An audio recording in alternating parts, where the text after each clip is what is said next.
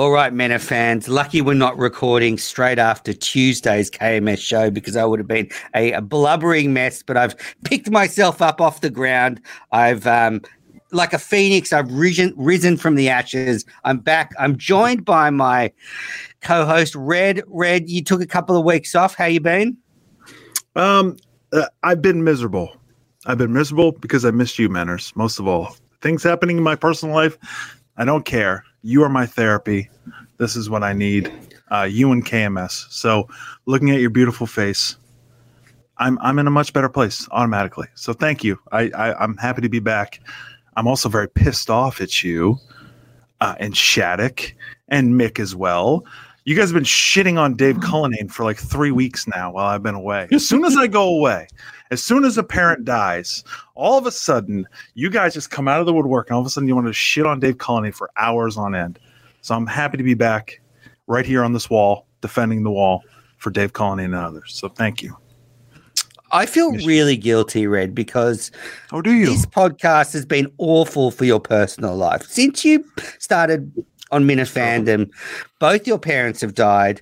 True. Your sister's in jail. She's doing hard time.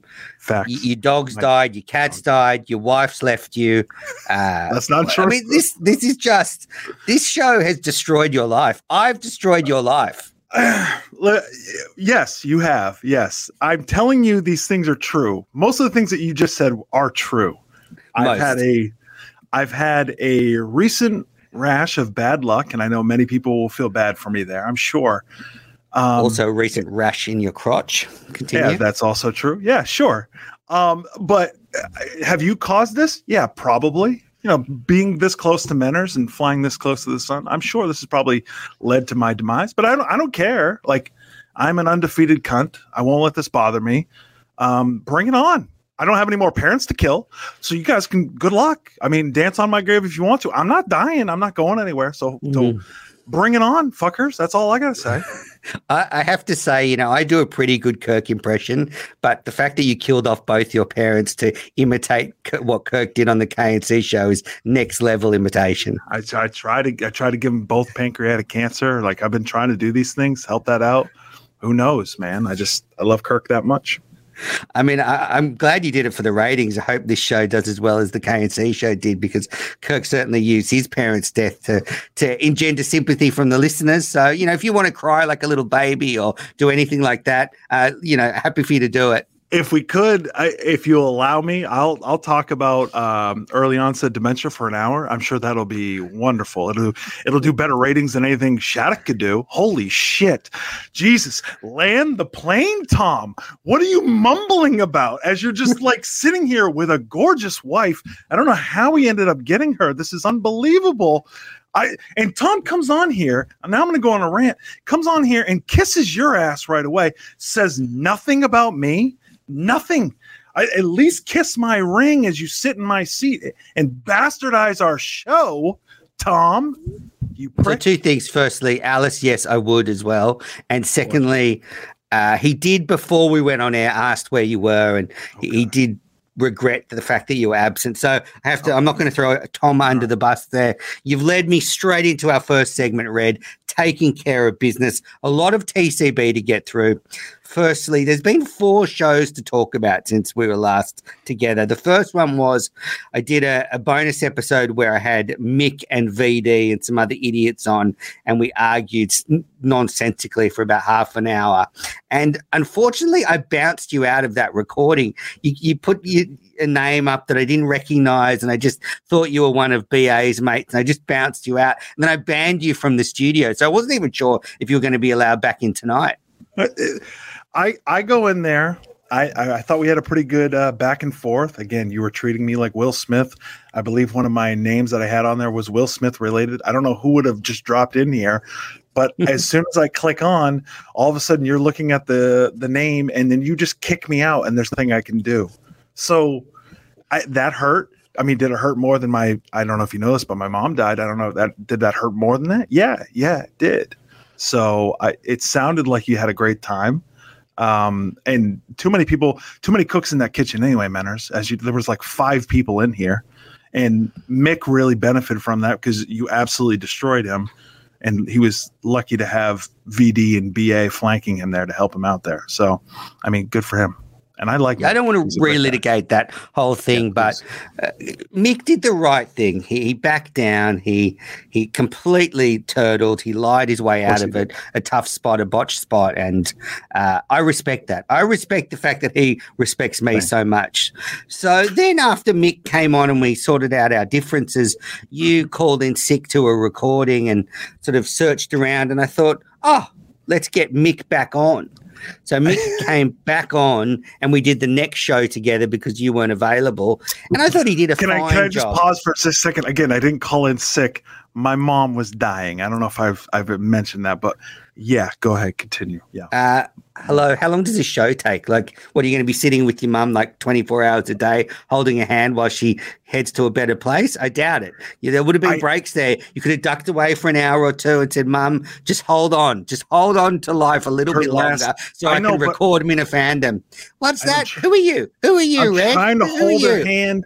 She has dementia, so she doesn't know who I am, but all she whispers in my ear is small miracle for her. Small mercy. Please let Mayo fill in for you, please. And then he didn't end up doing it. I asked him, but he wouldn't do it. So I actually didn't ask Mayo. I thought about it, but it's hard for me to get past the fact that so many people hate him, Red, and not just a hate where they'll hate listen, but such a visceral hate that they'll just turn off the podcast. That's the downside when you look at the numbers. I mean, people will hate listen to Schtick, obviously, but they will not hate listen to Mayo. They just won't do it. They shut him off. That's too bad. I love Mayo, but they just won't listen. Anyway, so I thought Mick did a good job filling in for you. He's clearly not a super fan of Kirk Minahan. He's a normal fan, which is fine. Like most people are normal fans. They're not as obsessed as you and I. But what did you think of him stepping in for you? I really enjoy Mick. I think there's the only issue I have is I think he knows the show well enough. Obviously, who am I to judge? I'm a nobody. But the tough thing with Menners is you have to be able to poke, prod, and wind you up, but then also need to be able to calm you down. And Mick can't do that. He hasn't had that life experience yet. He can't do that. So I'm a little bit older, a little bit wiser. I know when I need to calm you down, like we saw earlier this week. If we'd only done a show on Tuesday, I think I could have wound you up pretty good too, though. So that's too bad. The Menace Whisperer. I was not in a good place on Tuesday, but we'll get there. Since our last show as well, and this is where Mick didn't really contribute much, I appeared on A Theatre Near Me with Chris Klemmer, and crazily, it was the second last episode of that show. The show I decided to go on and criticize him about the way he's doing his show. I think, pushed him to a point where he was considering being a bit more adventurous with the show. He then got COVID and the show ended. This is the thing I didn't understand. I know I was DMing you after you appeared on the show. I love the show. Next to losing my mom, I don't know if I mentioned that I lost my mom, but next to losing my mom, losing at A Theatre Near Me hurt me the most, really, if I want to be honest. But listening to you on that show, I was curious as to why Chris Klemmer seemed to be so surprised that he's having Menners on the show, and Menners is going to bring up his issues with the show, as you've been doing for weeks now. If you're going to have Menners on the show, you got to know that you're going to get the full Menners, and he's going to complain about your show and give you tips. And he just wanted to talk about the movies, and I don't understand those instincts. You're going to have Menners, you got to go full Menners with him. So after you got off the show, I need to know, what were the DMs like? What were the exchange like? Are you guys in a good place now? Because he seemed to be a little frustrated with you during the show. Well, firstly, Chris is a massive Menna fan. He's always been a Menna's live viewer, and he's now a Menna Fandom listener. He'll be listening now. So he knows what I'm like. He knows how I feel about his show, or felt about his show. So I was, like you, a bit surprised when I brought up some of these issues. He was taken aback. And our relationship is still good. We DM sometimes. I actually DM'd him yesterday saying I think he should just turn At A Theatre Near Me into just a movie review podcast and review like new movies, like go and see whatever new movie, The Lost City, and review it. And he gave me some bullshit excuse. Oh, it's hard to talk about new movies and people are already doing that. okay, go and review movies from the 1930s, dickhead. You know why people are doing that? Because people listen to new movie reviews, fuckhead. I mean, it's so insane how he thinks. Like, there are so many shows that review new movies. Sorry, like, you think about all the media. There's articles in newspapers, there's TV shows, there's podcasts, there's radio shows, everything reviewing new movies. So there must be something there for him to do that. Anyway, I've gone off on a tangent, but I would like to hear Clemmer do that. I missed it. I love how you say dickhead. I don't know what it is. When you tweet it, it makes me laugh. The way you say dickhead, you hit the D so hard, and it's just like, it's beautiful. I just missed it. So anyway, sorry. Yes, so going back, I mean, let's set the scene though. So it was about midnight East Coast time when we recorded. So Chris had been drinking all weekend in Magnolia. You think about his blood alcohol level, even though he said he doesn't drink. He probably had a few pops before we recorded. So he's got, he's hungover, he's drunk, and he's got COVID coming on. So the next day he wakes up with 102 fever. So I kind of feel sorry for him that, it's late. He's obviously feeling like shit. And then I just come on like full menace and give him a bit of a blast. So I can sort of see why he couldn't cope with it, considering his health. I don't know if you know this, but this is the second time this has happened. So when we recorded one of our Wednesdays, next day I woke up, I also tested positive for COVID. So you've given 2 Minifans COVID just by streaming in. Well, what it is when you're with me for so long, your immune deficiency just goes down. It doesn't matter whether we're in person or via over the net. It still has that effect on people. So I wonder if I got all of everybody in Magnolia, if they listen to Minifandom on the way down or something. All I can say is if you're Lauren Lynn or another Minifan, for instance, I would just be ready for Menor stamina. There's a lot of stamina that goes along. There's a lot of stamina, Lauren. Don't you worry. Stay with them. Let's have another super spreading event. Sorry, I retract that last statement. Oh no. Anyway, so I go, what did you think of my appearance at a theatre near me? I mean, I tried to play along a bit. So actually I had a half a plan. I thought we were going to review Night Tram first. And then when we got into the Vertigo review, I was just going to leave. I was just going to say, I'm not going to talk about this and hang up. So it kind of threw me off when we did Vertigo first, but I tried to play along. I mean, you did. And show. I like the back and forth that you guys have. I think if you guys were covering newer movies, like if you did another appearance on his show, if he was actually covering newer movies, which I agree, I think he should do. I think you guys would have a good time. I enjoyed it. It was odd and it was right instincts on your part to come out right away and really just call him out. Like you couldn't go on to that show and ignore the fact that you've been critical of his show for the last weeks and months. So that was my biggest complaint, was it just seemed like Chris was a little taken aback by that. And then he got into it and then it was fine. You got to know who you're getting with Menners. And it just seemed like he wasn't interested in that. He wanted to do his show. And to me, you just can't do that. Like you have to be able to have that confrontation right off the bat. I think he made great points defending his show, but at the end of the day, I think you were right in those complaints, Menners, too. So that's a tough spot for him. That's very kind of you. I mean, it was an odd feeling to be talking about Vertigo, that is one of the most talked about movies in film history. And I don't think Chris or I added anything to the discourse about Vertigo. And then the other one was talking about a great Australian movie, Night Tram. Go and see it. It's twisted enough, you'd love it. But we were talking about it and no one knew about the movie. No one knew about the story. So I was just wondering for the listener, like, what were they getting out of this? There was a few sort of out-of-body experience moments during the show where I was sort of like, I'm now doing what I've criticized. Yeah, and Clemmer's really good about talking about movies. Like I really enjoy his movie takes. I don't agree with him all the time, but I don't need to. Like I really enjoy his take on things. Like he'll go for the schmaltzy stuff where he's unlike Kirk, but then he'll also be critical of a movie. So I think he's got a rare unique opinion on movies. I would love to hear him talk about movies that we're actually seeing, because I think he'd be actually really good at it. Exactly. He just needs somebody else to be with. So maybe that's Warthog. I don't know. I mean, the funny thing is, I've just subscribed to a podcast called Screen Watching that's doing really well. It's a bit like Lights, Camera, Barstool. And guess what? They review movies that people are interested in. It's a really novel concept. It's like movies that people might go and watch soon. They want to hear whether it's worth seeing. You can do spoiler-free reviews, or you can do reviews with spoilers. All you have to do is say it at the top, and then you decide whether you want to see the movie or not. So, anyway, do you think? And you Minifans are going to watch movies, so you're still going to draw from that audience. Like the Nicolas Cage movie, I bet you there'll be a bunch of Minifans that are going to go watch it this weekend. I'm going to say that a friend of mine's in it. Yeah, you got a friend in the movie. Yeah, absolutely. Okay. Well, see, I like that. You're not even name dropping, but you're name dropping. But we're all going to go watch this movie this weekend, I'm sure.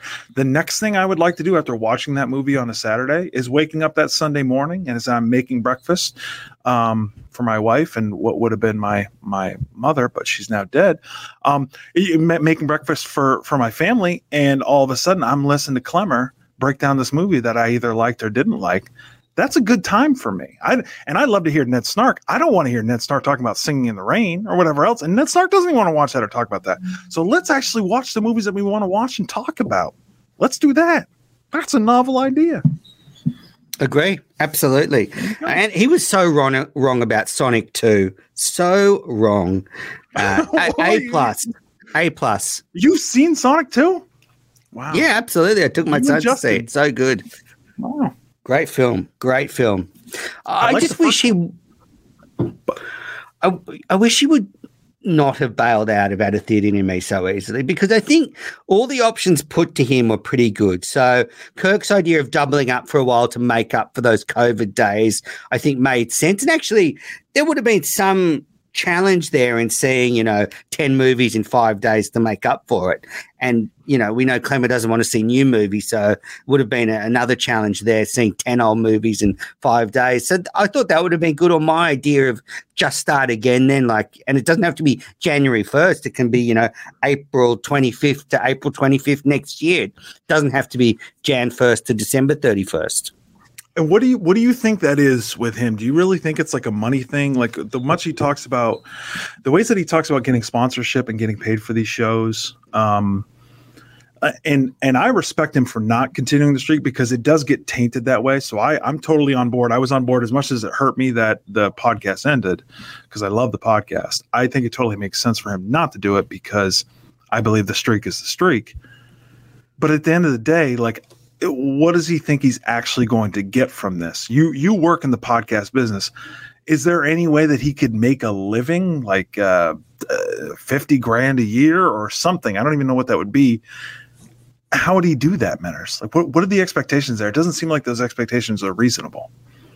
Yeah, you need at least 10,000 listeners, I think, to start to make any decent money off podcasting. I doubt At a Theatre Near Me was even at 1,000 listeners. What do you mean by decent? What's decent if you have 10,000? Well, then you're selling ads per 1,000 listeners. So if you've got 10,000, if you're selling an ad then at $30 a spot for a read, I mean, you times that by 10, that's $300 per ad read. So if you're Clemmer, I mean, that's actually a good comp there. If he were to do that, say 2 ad reads at $30 each per episode, and he had 10,000 listeners, all of a sudden he's making $600 an episode. He does, 2-3 episodes a week. That's a decent living. Yeah. Yeah. Well, maybe it's attainable. I don't know. I don't know. I don't think so. I mean, that show was terrible, so I was never going to get 10,000 listens. I mean, I'm glad I went on it, and I hope it comes back in some form. And like you, I love Chris talking about movies. If he were to review the new upcoming movies, I would listen to it. So anyway, and last bit of taking care of business, I just want to talk about Tom's appearance on this show. Before we get to the reaction, it was very nice of Tom to come on Minifandom. I thought, really good of him to do it. I thought it was a good chat. I listened back to it. I enjoyed it. The first couple of questions were a bit slow. Like Tom took a while to get into it. Bit slow? And okay. I did find it sort of difficult to kind of rein him in at times. I didn't expect it to go full anti-color name, but I had to ask him because he and Cullinane have this rivalry online, and then we got stuck in this rabbit hole of bashing Cullinane, which I didn't really want to do. But yeah, Tom was fun. I felt bad because my wife was messaging me for the last 10 minutes. I need you. I need you. I need you. So I kind of had to just say to him at the end, okay, thanks a lot. And then I was just like gone. Like, and he said to me, okay. And I was like, so I felt bad for him, but a terrific guy. I thought he made some interesting points. Sure. Yeah. Yeah. Can we be honest? Like, I like Tom a lot. Like, he's playful on Twitter. I like him. Like, other than shitting on Dave Cullinane and giving no reasons for shitting on him, no examples, but that is what it is. But when you and I are doing compared him to Ellis from Die Hard, which is a great comparison. It is a great comparison. And he made other points about, Cullinane's only diligent when he's interested in something. I thought that was an interesting point. He talked about not giving instructions during a political debate. I mean, there was some big points from Tom Schtick. Yeah, it was all right. I mean, Hans, Booby, that's about as far as I can go. But so I'm looking at you and I'm staring into your beautiful eyes. And I could tell, like, when I'm talking, if I'm not getting to my point, I'm going to give you a tweet or two tweets worth of points. And then I'm going to stop and I'm going to give you the floor. I could see you looking at me, and eventually when I start to ramble on, I can see that look in your eye. You're like, okay, let's go, Red. Like, land the plane. So when Tom is talking, what are you doing? Are you knitting? Are you reading? Because his answers, those first two answers, were 30 minutes. What are you doing? I was in full panic mode in that first half an hour. I was in full panic mode. I was like, I thought this guy was a professional broadcaster. What the fuck's going on? Like, is he having a bad day or something? Is he having a stroke on air or something? I didn't know. So I was in full panic mode. But then actually, if you listen to the last half an hour, and this is where, recording with people a few times you get to know, I started to interrupt and then just like try and steer him in the right direction. But I don't always listen back to Minifandom, but I listened back to that one and I actually really enjoyed it. And even the long rambling answers, I thought it was interesting. You're a very nice guy. You're a very nice guy. I'm not being very nice, Red. So did you not like it? Did you think it was boring? I actually really enjoyed it. As much as it was an hour, just a straight hour of you guys shitting on Dave Cullinane. No, it wasn't. It was a straight hour of that. Like, that's all that it was. It was like that. My only complaint with you is like, I mean, Jesus, Tom, could you suck Howie Carr's dick any more than what you're doing and just rambling along? Like, Menners, I know you're trying to be a nice guy, but let's put his feet to the flame on this. Like, he is such a coward when it comes to talking about Howie Carr. Like, what a pussy. And then he's sitting here talking about Cullinane for an hour, not giving you any real examples. And Cullinane's been nothing but nice to the guy. I mean, Tom, that's Bush League, man. Like, step your game up. Like, and I like you. This is me as being a positive guy, but you got to bring it better than that, my friend, please. So it was nice. It was good. I enjoyed it. I think the issue with Tom and Cull is Tom actually likes Dave, and so therefore, when you scratch under the surface, there's actually not a lot there. Like I am different. Like I am if you scratch under the surface, there's a storm of anger and frustration and all those kind of things. Whereas Tom actually likes Dave and he's a nice guy. So I think Tom and Cull's a bit of fun, but there's not too much substance to it. But I feel really bad. I felt like an alcoholic that falls off the wagon after that show, especially when I listened back to it. As much as I enjoyed it, I was like, I did not want it to be. So it wasn't an hour of bashing Dave, but it was 35 minutes out of the 59 minutes were probably bashing Dave Cullinane. And I felt really bad about that because I'm trying to be a better person. I'm trying to be more supportive. I'm trying to accept Dave for what he is. And like you, he's good to have, like you, the way you think about Dave, you just got to accept him the way he is. You can make fun of him. He's not going to be great at his job, but no producer is.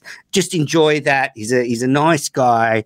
And I felt that I sort of went a few steps back.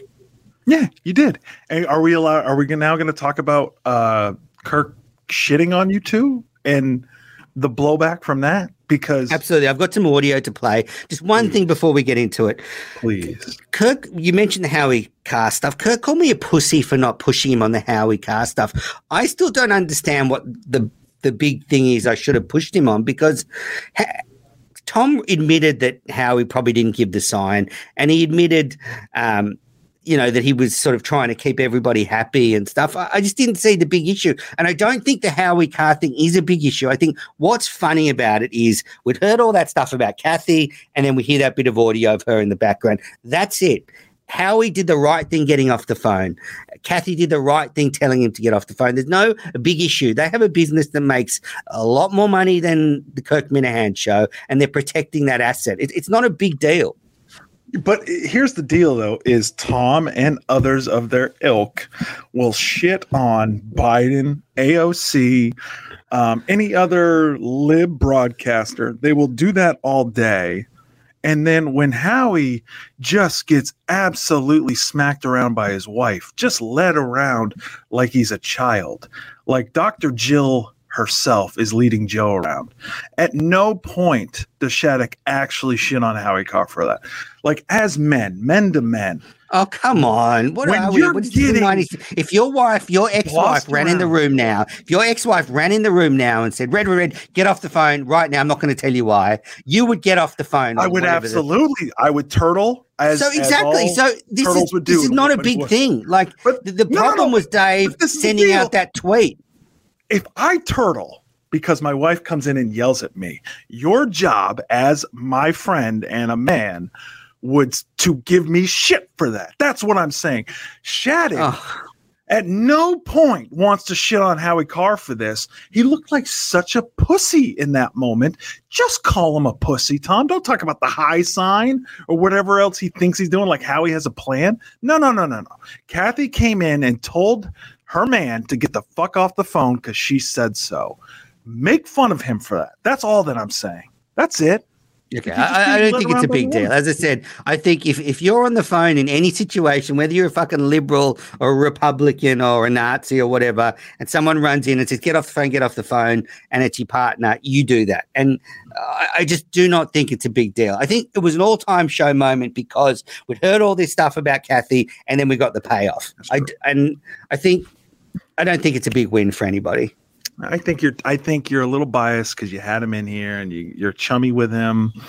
I think that's where you're headed. But I said to Tom what I thought, that Tom's big mistake was trying to keep everybody happy. He was trying to keep Kirk happy. He was trying to keep the Howie Carr happy. And he wasn't saying anything. He should have if he'd have just said, Howie probably should have not got off the phone and moved on, the whole thing would have disappeared. So anyway, all right, let's get into it. So Tom's on, great episode of Minifandom, and then at the end of Tuesday's show, Chris Klemmer brings it up. And now I'm going to play some audio here. Now I want you to imagine, while I'm listening to this audio, someone pulling out my heart and jumping on top of it until it's a pancake and then throwing it in the bin. Have a listen. It's like, wave your eye. It's not happening. You'll never be... Neither person in that conversation will ever be in the studio ever under any circumstance. Ever. That's never going to happen. So if that's why you're doing it, don't do it anymore. Well, that audio was very painful. I still find it difficult to listen to it now. Listen, I don't want to say I'm right or I told you so. That's not what I'm here for. I don't enjoy doing that. I get no pleasure from that. But I did say a few weeks ago that Kirk hates us. He hates us. He hates you and I. That is very clear. There's no like going on here. At no point will we ever end up in the studio with our hero. It's not going to happen. We are super fans on the edge. We are not insiders. And that's okay. But DC have been there. Steve from Providence, Tim and Ken, David from Hull, fucking Tim Ridgefield, Madawaska Rob, Chris Klemmer. I mean, come on. But those are guys that are also at one point were in the KMS Minifan thread, and I don't listen. I'm not a condiment. I don't give a shit if you put me on a thread or don't. I don't care. I don't care if people like me. I really don't. But this is who we are. You need to accept that. A long time ago, I accepted that I'm a cunt and I am not liked, and that's okay. I'm just amazed that you're surprised that he doesn't like you and doesn't want you in the studio. And I think it's another bit. Honestly, I think it's another Harrison or Kevin from Bristol style bit. There's no way that's true. And I refuse to accept that it's true. And the second bit of that is, did it come across that Tom really wanted to be in studio? Because I didn't get that vibe. I just got from Tom that he's a closet Minifan. I think that was more directed at you. I don't get the impression that Tom actually wants to be in studio. I think Tom is having a good time doing what he's doing. If he called in or they called him every once in a while, I think that would be great for him. I don't think he has any desire to do that. I think Kirk locked in, keyed in on exactly you, Menners, and saying, if this is why you're doing, don't do it because it ain't happening. So he knows that you're making your summer trip. He knows you're coming over. You're going to be at the Wilbur. He's setting the tone right now. Menners, don't even fucking think about it, buddy, because you ain't coming in. Like that's... Yeah, but of course he's going to say that. That's the way Kirk operates. It's another bit. And I think there's a couple of things going on here. I actually think Kirk is starting to feel some immense pressure knowing that I'm going to be in Boston this summer. Not just in studio, but the fact that his kind of nemesis or his kind of, I guess, I don't know what you'd call me, is going to be in the front row at the Wilbur. Right. I have a VIP ticket now. I've got it. I've got the VIP ticket. So Kirk is going to meet me, whether it's in studio, in the living room in his house, having breakfast together at Dunkin' Donuts, whatever. He's going to meet me because I've got this VIP ticket. So it's going to happen. So I think he's actually starting to feel some immense pressure because when you get to these live events, actually in the past, they've triggered Kirk because Kirk sets high standards for himself. He doesn't want to put in a half-assed show.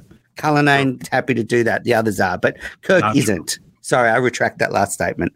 Fake news. Your parents together, for Christ's sake. Okay, exactly. Parents, so I think he's just feeling that little bit of extra pressure, knowing that Menners is going to be at the Wilbur. That's all. I don't know that it's extra pressure, but I will say this: I would like to put the pressure on, and this is what I'm asking to the fans, the Minifans, our fans too, because we're amongst this community. The Minifans. Yeah, the Minifans. We need to work with your schedule, figure out when you're going to be in Massachusetts. We know what the address of the studio is. I say we go down there, make our signs. Let's make some noise. Let's protest together. Let's protest together. Let us all be out there with Menners, with our guy, and say, hey, let him in. Let him in. And it's clear that the door is open anyway. People are going in and out of there anyway. I can just walk in by the sounds of it. I'll just say, I'm looking for the church. I'm looking for the church. Oh, right. I'm sitting in the second chair. Oh, I'm talking into the microphone. Oh, look, I'm arguing with Kirk. Oh, look, now we're hugging. Kirk. Oh, thank you. Thank you, Kirk. Friends. That's very affectionate. Yeah. Yes, I will be Harry's godparent. I will be. Well, I don't know about that. He's going to be taller than you. But here's the problem. Here's what we need to do. We need to coordinate. We need to figure out what those dates are. We can do this at a later time. That's fine. We all need to get down there. We need to make some noise. We need to make some ruckus. We need to make this happen. We need to get the loudspeakers. We got to do our thing. So I'm calling to all of our Massachusetts Minner fans. We got to get down there. We got to make this happen this summer. So we'll do it. We'll get you in there. I mean, I was on an emotional fucking roller coaster after this episode. I've got some more audio. Let's keep listening. Speaking of how, did you hear Tom Schtick on a Minifan reaction show? I did. It was sad. Fucking pathetic. Wave your arms more to get noticed. Like I wasn't gonna. It's just pathetic. Two losers just waving their arms to try and get noticed. Like just do your own thing. Leave me the fuck alone. Or am I wrong or no? Schtick really wants to be in here. Oh.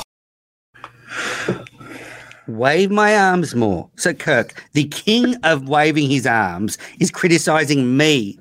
Like, this is the guy that yelled at Harrison and called him a pussy, then apologized and said it was all a bit. Then he yelled at Kevin and then the day after apologized and said it wasn't real. So please, Kirk, don't fucking criticize me for waving my arms. I'm doing a lovely little podcast called Minifandom, which is a Kirk Minahan fan show, Kirk. So I'm not waving my hands. There was no lighting myself on fire. In fact, I thought Tom and I were pretty restrained. I mean, I've lit myself on fire in the past, wearing Red Sox shirts on the network, all that stuff.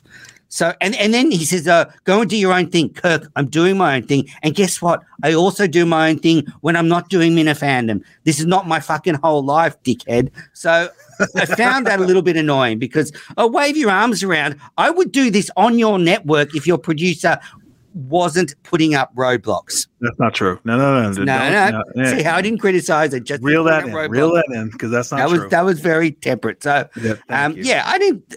Did you get that impression from that episode that it was really wave my arms around stuff? No, I didn't. But I do love that he did that because it's a masterclass into just putting you into checkmate. And I did love your response on Twitter calling him a dickhead. Like it's a show, dickhead. Like I'm not waving my arms. I'm just having Schtick in for a show. But it's the perfect move by Kirk to just be like, all of a sudden now he's just calling you needy and this and that. What he was right about though, was your afterwards on Twitter melting down. So I wake up that morning and I see what you've done all night while I've been sleeping. And you were absolutely dying on Twitter. And it was heartbreaking. Did I enjoy it? Yeah, I enjoyed it. Was I upset that Lauren Lynn calmed you down and got you to stop doing it? Sure, I was upset about that. I mean, it was great advice on her part, but we don't want to give Menners great advice. We want mad Menners. We want Menners breaking down on Twitter, and you were doing it. And I think that's what Kirk was really being critical of, was just you freaking out. All right, and that's some more audio. Have a listen. Please. It's sad. It's like if Seemed less about how, a lot more about. it's like you pussies Dave. criticize me. Or what do you criticize? I hired him. Like, why aren't you guys criticizing me? But criticizing Dave. What about me? Bring it on. Instead, poor Colin has to take a beating. He's my guy. When my guys get beat up on the other, I'll beat them up. But if somebody else is, I'll fucking defend them all day. Colin is doing a great job. I'm a Dave Cullinane guy. Let's go. Dave Cullinane guy. Yes, I'm a Dave Cullinane guy too. I've never wanted Dave fired. And this is what I want to make clear. Steve, I wanted out because he was a snake. Dave just frustrates me, and I'm working on being a better friend of Dave's and not getting frustrated by him. I'm working on accepting him with all his deficiencies because no one's perfect, and that's fine. I did find that a little bit strange, Kirk saying criticize me. I think I've criticized Kirk in the past, probably more than anyone fucking else in the Minifan world. So I don't think that is a valid criticism by Kirk. I have always criticized Kirk. And that is, my friend, that is why he doesn't want you in this. So you ask, what have I done? Why am I not the minute? But that's it. It's a shtick. It's like his shtick. It's a bit, Kirk does it. Kirk does exactly what I do. And then all of a sudden when it gets too hot in the kitchen, it's just a bit, guys. Oh, Kevin, come here, buddy. I like you. Oh, Harrison, don't worry. Oh, Justin, I'll give you another job back. So really, Red, come on. I'm doing the ultimate Kirk Minahan impression. I win. You are. You're right. You're not wrong in this. You're not wrong in that. But what I'm telling you is that you've been so negative at times, and you've picked some odd hills to die on, that you have to see that he just does not want to be around you. He doesn't like us. Why? He must like me. Because I love him. I love him. I love him too. In a romantic sense, I'm not one of those people. Not that there's anything wrong with that, but not that there's anything wrong. No. I admire him. He's great at broadcasting. So look, I just think he doesn't hate me. I think if he hates me, Red, it's actually that, what's that thing where you create, a virtual image of someone and it looks too close to the person that it kind of becomes creepy. I don't know that. I can't remember. The gamers will know, but I think I'm actually doing such a good Kirk impression that his self-loathing comes out when he looks at me, because there's certainly parts of Kirk that doesn't like himself. And therefore I think when he looks at me, it makes him remember the bits about himself he doesn't like. I don't know if that's true. I don't know if you're doing such a great impression that he's getting. I think you annoy him like no other because you're very consistent in what you do. You come week to week, but you don't freak out like Kevin from Bristol either. Like you've got a good, like you do freak out, but you do it in different ways. Like you're kind of unflappable in that way, where you're a steady Eddie. So you can do this and still keep bouncing back. Like myself and others, we're not in this for our personal gain. We're not going to go full DEC and just freak out and try to get sponsors. And then when we don't, we just blow things up. That's not who we are. My thing to you would be is you got to be comfortable having him shit on us and be okay with it. And there's nothing wrong with being an outsider. Being an outsider gives us a little bit more credibility. I think that's what the Minifans like. We're not insiders. We're not Chris Klemmer, which That's not a shot at Clemmer. Clemmer's a good insider. He's a good Minifan. He brings up things on the show that we want. We won't ever be in studio, and that's totally fine. Like, Can you we're stop not gonna, saying that? Can you stop saying that? We're It's not not ever cool. going to be in there. I don't think it's true. I don't think it's true. I think I will be in studio. I think that was a bit. The only way you're getting in studio is if we go down there and we fight for it. We just got to take it. So I'll ride with you. We stormed the fucking studio like they stormed the Bastille in Paris. Through the door. You're Exactly. right behind me, buddy. I got you. I'm going to get right in there. I'm going to give Dave Cullen. We just need someone to take down Justin if he's there, because he's a big unit. I think a taser. He's a big dog. I will take him down with a hug because I love Justin. So I'm gonna get in there. I'm good at setting picks. I'll get in there. I'll set that pick on Justin. I'll hug Dave, and then you just slide into that chair. We'll be totally fine. You'll probably have to move Clemmer out of the way, which I don't think will be hard. I don't think he weighs very much. He's just gonna gently just tall though, much taller than me. Much taller. I got one more piece of audio. Let's have a listen. I like Schtick. I don't like the other guy, but yeah, hello, Mercedes. I like Schtick. I don't like the other guy, but yeah, hello, Mercedes. I don't know why you think he doesn't like me. I don't know why. I think that he hates you. I can't accept this, Red, because I want to build a better relationship with him, with Dave, with the show in general. And unfortunately, it's not going the right way. So hopefully I can do better. He did mention something about being annoyed. He did mention the fact that I said he shouldn't have done a show last week, and that seemed to annoy him. He was like, don't have to listen to the show. Like, I think sometimes I hit him in spots that kind of hurt. Like, I think he knows he shouldn't have done a show, especially the second one. It's a really bad take. I heard that take. It's a really bad take. It's an extra show. If you don't like it, don't listen. Like, he's just going to do it. He's going to power through it. And yeah, he sounded a little snotty and a little coffee, but who gives a shit? Whatever. It's a show. It's a good show. So it gives us content. I come from a place, I've got a massive heart, and I care about Kirk and I care about Carl. And they were both so sick. And for some reason, they drove into the studio, which is not really what the Massachusetts regulations say. They do say that if you've got COVID, you should only leave if you're going to seek medical help. So, look, I know there wasn't a big problem because they were isolated, whatever. Yeah. But I just think he should have just stayed at home and got better. Whatever, that's all. And it annoyed him. And I'm sorry, Kirk. I was wrong. I'm glad you did that extra show. I'm glad you dragged your ass in there and did that shitty show. It wasn't a shitty show. It was a good show. It was a good show, and it was a show. It was free. It's free entertainment. You know, if you don't like it, don't listen. It's a free country. It just comes from a place of caring about him. I was worried that the extra exertion was going to maybe put his recovery back. That was the one thought I had. I was like, man, Menners really cares about him. Yep. That's the first. And then when I heard that criticism, I was like, boys, oh, man, Menners really cares about Kirk. Yep.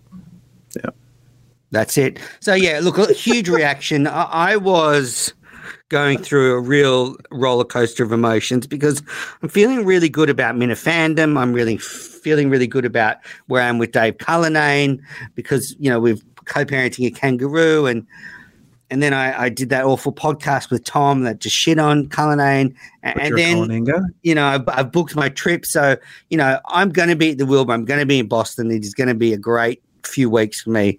And I just did not expect Kirk to be so just hateful towards me. I love that this was a surprise for you. That's what I love. I love that. Like how you didn't see this coming. Because I think this is all a bit like I just have to remember. I just have to remember that this is the way the show is. That okay, it was Harrison a couple of weeks ago. It was me. It's Kevin from Bristol. It's just the way it is. Like none of it's real. Like, you know, if off air I ran into Kirk, he'd be like, "Hey, Manners," you know, fist bumping, chatting, you know, talking about podcasting, talking about broadcasting. So yeah, it's just I got you. It's true. Mike's got a point. When the lights are turned on you, you forget who Kirk is and what he's like. Like, there's no way he hates me. There's no way he doesn't like me. He would be very appreciative of my super fandom. There's no way. He couldn't take a picture with you. Like, there's certain Minifans where we don't even, like, he'll walk around at live shows. We won't even, like, do that. Like, we're not breaking down the fourth wall, Manners. You need to accept this, okay? You are, I am, we're outsiders in this middle. We get to be the voice for the Minifans, but we're not total humorless cunts that just get mad at Kirk and go away. You know what I mean? Like those guys and Kevin from Bristol, I'll give him props for not turning into that. But those guys that eventually just get mad at Kirk and they just take their ball and they go home. That's not who we are. We're also not guys who are going to benefit off this show. We're not going to try to turn this into any kind of profit for ourselves. We're also not going to be those insiders either. We are the perfect blend of Minifans. You need to accept that. But that's right. But Kirk needs to accept that I am a model Minifan. He should be. He should put me on a pedestal. I do not do anything for myself. Did I do a whole network show just to launch a podcast, and then all of a sudden, where's BAP been since they launched their true crime show? Really, they've gone strangely silent. Have I ever done anything like that? Have I ever promoted my own stuff? I buy merchandise. I can't go to the live shows because I'm in Australia. I've listened since the beginning of the show, never run away, despite the fact that Kirk said some very hurtful things about me. Never stopped listening. Never taken the easy way out, never done a DEC, never done an MHB, never sent fucking Kirk a message like Kevin from Bristol asking to be in the Hall of Fame. Like, what have I done that's wrong? Yeah, I must admit, I did send Kirk a DM after Tuesday's show. I said, Kirk, glad to hear you're feeling better. That was it. That was it. Did he respond? Did he reply? Nope. Darn it. I'm getting the suspicion he doesn't like you, Manners. I'm getting that suspicion. Well, I think you're wrong. Accept it. You need to accept those that like you and love you. And you need to put those other people in the past. He doesn't like you. That's okay.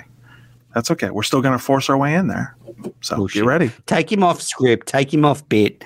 You know, if all I need to do is call up crying for real or something, and then he'll all of a sudden he'll backtrack and he'll say, "Menners, come here and come in studio when you're in Boston." He's got a big heart, you know, and I know. Yeah. I'm like Harrison or Kevin or any of these people. Justin, Justin was gone. Justin was gone, and he's looking like getting another job. So I think. And we could talk about that later on if you want to, but that's Justin's on a heater, baby. He's on a heater too. All right. Speaking of unpopular Minifans, let's move off myself. I want to talk about this very vocal anti-Chris Klemmer movement. Now, I don't know if you've noticed, Red, but in the last few weeks, the anti-Klemmer movement has got louder. It has, especially with those callers. It's been very, very angry. I'm a Klemming. Still always going to be a Klemming. I think Chris is a great guy. I don't understand the visceral hate that I'm hearing on the phone for Klemmer. I think he did the right move in stopping his podcast because he was trying to hold to the streak. What at the end of the day, what are we really mad at about Chris? Like, what are we talking about here? Well, people don't like him on the show, Red. I mean, I like him on the show, but there's a lot of people for some reason that don't enjoy his episodes because they're not as funny as the Mike episodes and they get a little bit geeky and talk about movies and stuff. I like them, but there's a very vocal anti-Klemmer movement. You got to keep the body guessing, okay? Yeah, and you got to change it up. You can't have Mike in there for 3 days a week because we're getting more and more sensitive Mike, which, you know, do you like Cunty Chris? Do you like sensitive Mike? I like both of those characters, but I couldn't do 3 days of Mike because then all of a sudden you're just going to start hating Mike. So let's give him a breather. Let's bring in Klemmer. I think most of the hate is just a bunch of jealous Minifans who say I could be in that role, and that's it. And to them, I would say, yeah, you probably could do as good a job as Klemmer, but you're not going to be let in because Kirk's not going to let you in the studio. So the Klemmer hate to me is kind of low-hanging fruit, kind of boring. Okay, yeah, he has a weird sounding voice. What else? Tell me more. Like, give me another reason why you hate him. So his voice is different. Who gives a shit? Mike has a different voice. I don't care. Yeah, Chris is a big improvement on Jared Carrabba's. He's an insane fan of the show. He listens to everything, Chris. I mean, he brought up the Schtick episode. I mean, he's one of those great Minifans that consumes all the content. Nothing gets by him. I don't love the game segment anymore. I think we've sort of gone past that. Like, Kirk criticizes me for not finding a new shtick. Well, okay, I think we can find a new shtick on the Friday show. But without that game segment today, Like, and as much as Justin was on a heater, without that game segment today, this show was came to a complete halt because Justin did not have a lot of stuff there. Like, Kirk was not swinging a lot of his pitches.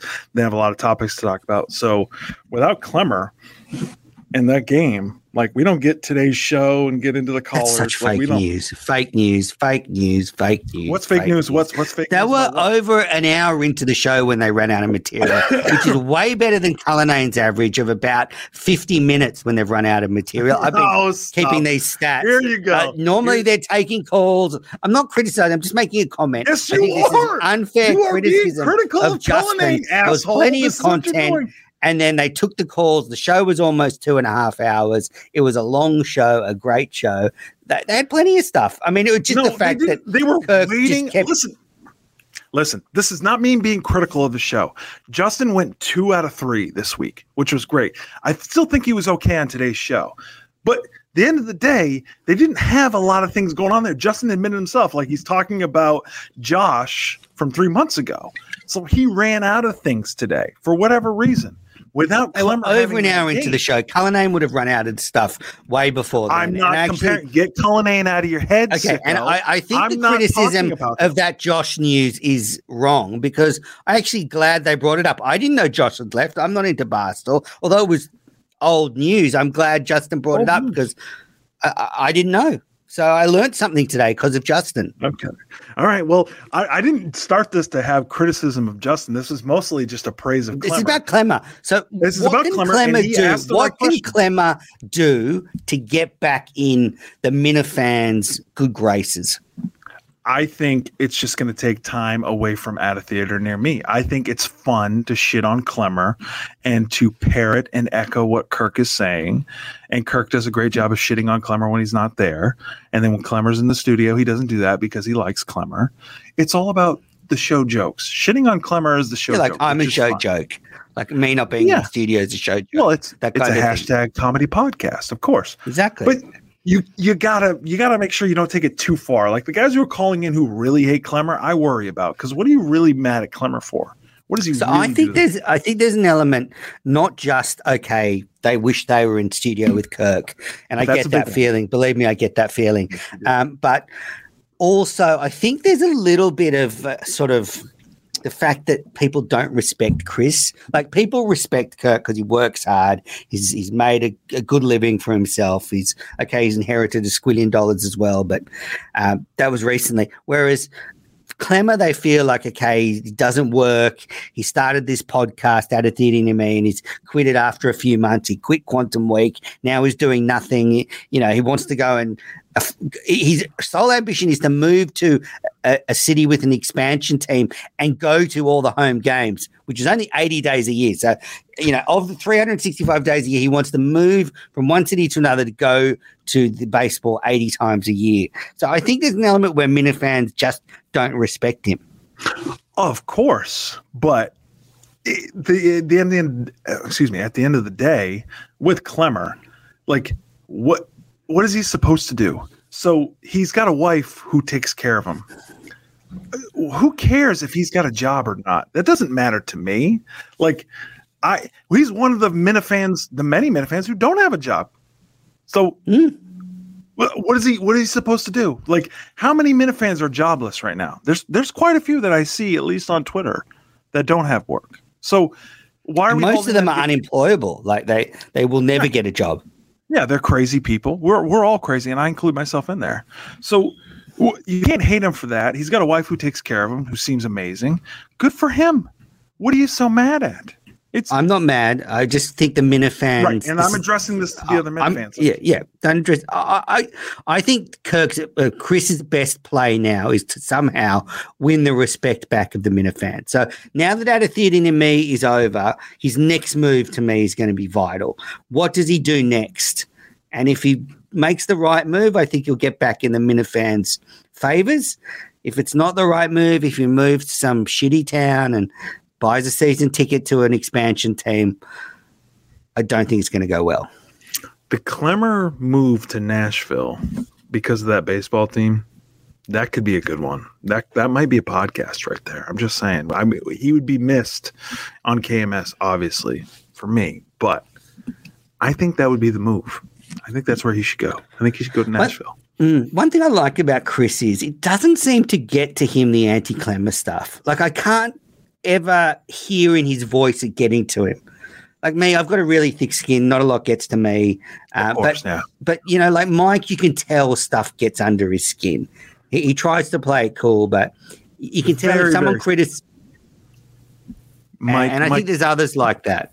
Whereas Mike is very, very sensitive. Chris, everything just rolls off his back. He's a lot like Dave Cullinane in that way. You can't, again, this is the greatness of Cullinane. You can't pin them down. You can't really anger them. Only a few have angered Dave Cullinane. Only a few can anger Chris Clemmer. Justin oddly angered him a lot. Keep an eye on Ziggy. I think Ziggy's got an investigation against Clemmer too. He's coming after his stupid tweet. Hardcore. Yeah, I'm not interested in Ziggy Robinson's stupidity. Save that for the rundown, which you said to me was coming back, and that was like 2 months ago. So what's happened? Coming. Well, it's fucking coming. snails run your fucking network. Well, listen, I don't know if I've mentioned this yet, but my mother did die. So. Oh, did she? Yeah. Oh, Diddums. Oh. And my dad had died. Well, that's only been a week. So anyway, ago, you can keep putting the excuses together. But I'm looking forward to the rundown coming back. It's coming back. We're coming back, baby. One thing today's show or Thursday's show, Clemmer did not want to talk about sex positions. He went very quiet when the caller asked him what his favorite position was. And I'm thinking two things. The first thing is he just being respectful to commuter Laura that he doesn't want to talk about their sex life on air because he knows she's a listener and she might close the vagina for a while after he's gone public with their stuff. So he's, maybe that's it. And then the second thing is I'm actually thinking he's probably some absolute kinky fuck. And therefore he could not say anything. Like he could not say, yeah, Laura puts on a strap on and fucks me from behind. I love that. That's my favorite position. Or, I wear man nappies, or I'm into bondage, or Laura puts me in a gimp mask with a gimp, a gag, and does all sorts of crazy stuff. I mean, I just think maybe that's why he couldn't go public. Maybe that's what he's into, right? Like he's a big Pulp Fiction fan. Maybe she's Lauren's out there just like, hey, bring out the gimp, and then there's Clemmer. That might be true. I don't know. He might be into freaky stuff. My first thought was, as we've seen with Clemmer and with Dave Cullinane and others, get very repressed. You don't want to talk about these things into a microphone, and you don't swing at the pitch, and that's too bad because I would love. I want to hear what Clemmer's into, man. Like how he's slinging it. Who knows? But let's get into that. Let's get real, boys. Like how is Blind Mike slinging it too? Like what's his favorite position? Oh wow. What is he into? Let's put our cards on the table. Let's have some fun, boys. Let's talk about this. It's not a very sexy show. Like they don't talk about sex ever. Kirk doesn't go there very often. He's very respectful to his wife and never brings her up, and they never talk about all that kind of thing. Like I don't know. If I'd had sex this morning, I might start the show by saying I had a good root this morning or whatever. Whereas, Kirk's never going to go that way. No. And so I thought today was funny because Kirk was clearly just trying to make Chris uncomfortable. Like Kirk twigged right away that Chris didn't want to go there. And I don't think Kirk wanted to go there, but he just knew it would make Chris uncomfortable. He must have been sweating the entire time. He sounded so uncomfortable, and you could hear Kirk really light up and want to dig in on this, and let's really put him on the spot. Want to know part of that.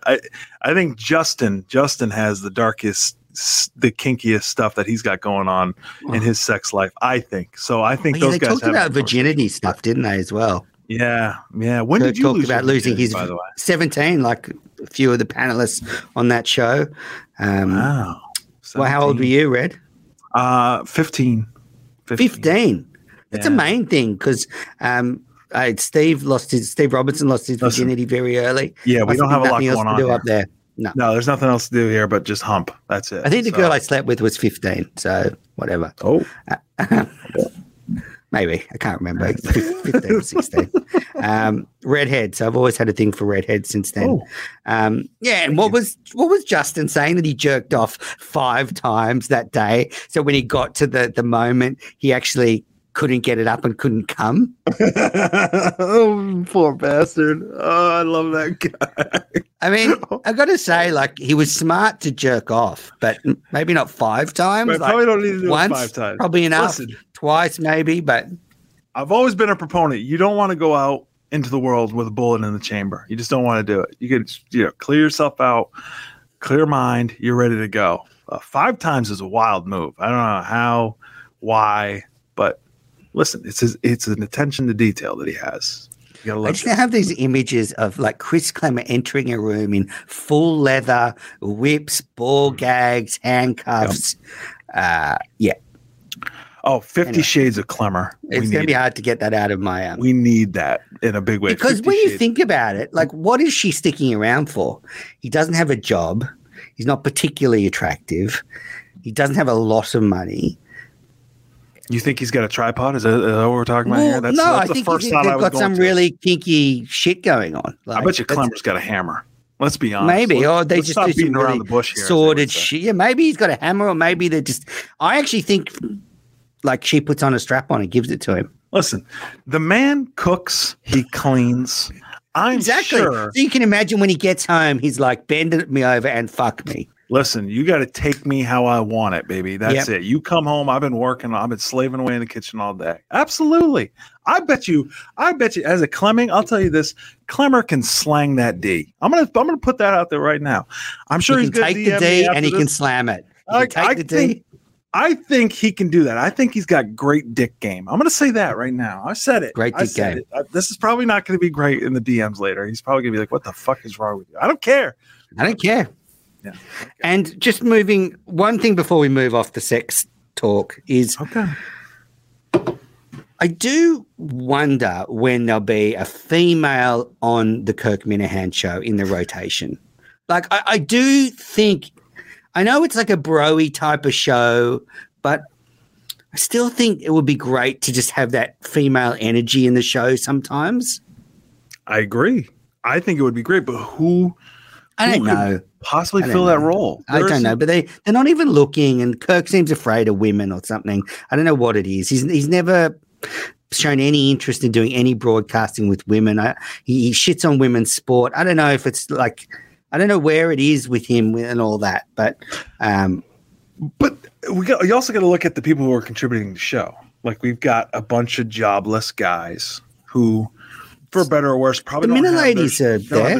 Yeah, the minute ladies, they're all professional, have their shit together, buttoned up, like smart, hot, sexy, absolutely beautiful. They're beautiful, have their shit together. Like, they don't have time for this nonsense. You couldn't get them into the studio. There's not them, but I'm just like, I don't know. Right, where's their Megan Ottolini? Where's their version of that? They're out there actually working and talking about boring sports talk radio. Like, that's what they're doing. They're not going to come in here and bust balls. It's not going to happen. Courtney Fallon, I guess maybe would have done it, but there's no way they would have had her in there. I bet you there's people out there. Just Kirk's just not going to do it. There's no way. Yeah. Anyway, that's my comment. He treats women differently. Like, he would go after Trenny every once in a while, but he would also treat her, as everybody would, a little kinder, a little gentler. It's not the same Kirk. It's not the same show. That's not good. He would criticize others for doing that. So that's true. You can't have it both ways. And as a feminist, as a great man once, you can't have it both ways. You can't have it both ways. I understand that. I would treat a woman as an equal, myself personally, because I'm a huge feminist. But some of us can't do that, and that is what it is. What are you going to do? Another one of your expressions got borrowed by Mike Felger and Jim Murray. They did a little video, and Mike Felger said, Jim, we've got a great rapport. We've got a really good I talk, you talk kind of energy going. And I thought of my man, Red. That's your line. Listen, I like to borrow it from John Dennis. I believe it. I use it at work, in my home life, when I'm not talking about my dead mother. I talk, you talk. There's a sharing. There's a give and take. You have to do it. It's a good way of life. You don't want to be on that show, like a 420 show that's 24 hours, and there's like 6 guys talking all at the same time. It's gibberish. It's nonsense. It's ridiculous. You can't have it. So I talk, you talk. Makes The floor sense. is yours. Makes sense.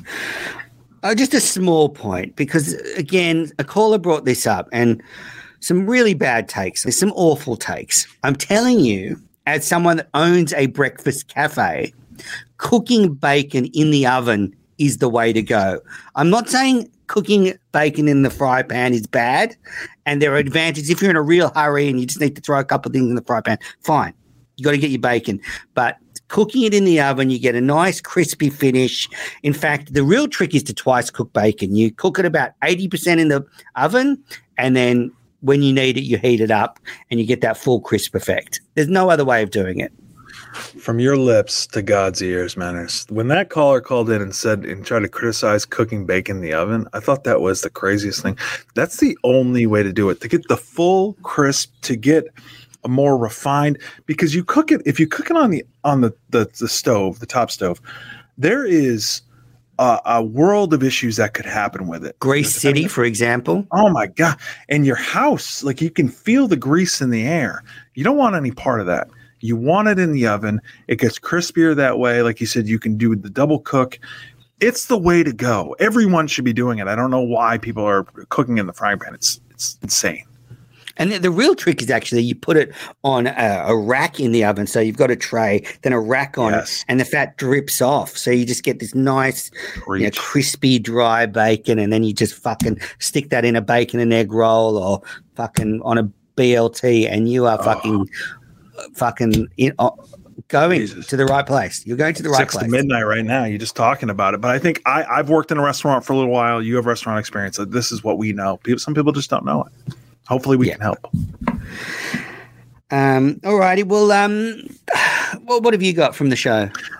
Listen, my biggest thing that I have for you is, and again, I don't know if we can talk about this now. I'm just going to talk about it. Cullinane not being here this week. As much as, shocker, I'm going to talk about Cullinane. Justin was so good this week, but there are little things that Cullinane does very well. So anytime that Kirk has a phone number he wants somebody to call, Cullinane already feels it, knows it, gets the phone call. He's going to call. He's not going to wait for them to finish their conversation. He's going to hop right into it. Or uploading the show right after the show is done, right before then Kirk has his interview that he's doing for the case. Cullinane's great at that. I think we really miss some Cullinane stuff, like when it comes to the topics. There's topics that Cullinane could have brought in today that Justin just happened to miss. I love having Justin in the mix. He had a great week this week. I love that he's a part of the show again. But man, Cullinane was missed in a lot of different ways. And I'm going to be happy to have him back. And I'm sorry that he's gone this week. And I want you, Manners, you need to apologize for how you treated him and how Schtick treated him. So I just need a full-on apology, a full-throated, full-blown apology, please, for Dave. I'm not going to full-on apologize today, but as I said before, I fell off the wagon. I regressed. I went, one step forward, 3 steps back. And, as I say, if you're listening, let's just forget about it. Let's start again. Start again for the 3rd time or the 4th time and repair our relationship. As I said, I didn't miss Dave as much this week. I thought it was a nice change. I thought Justin brought a slightly different slant to things, and I guess it's a good sort of lead in. I mean, we have Justin to thank for the Kevin from Bristol stuff because he played that audio right at the end. No way Dave Cullinane would have done that. No way he would have done that. And I thought I don't know about really that. good producing from Justin that generated some good content. And Justin still blocked me, so we have our issues, but I think a good week for him. It was great. He did exactly what he was supposed to do, and I was happy that Kirk talked about it today.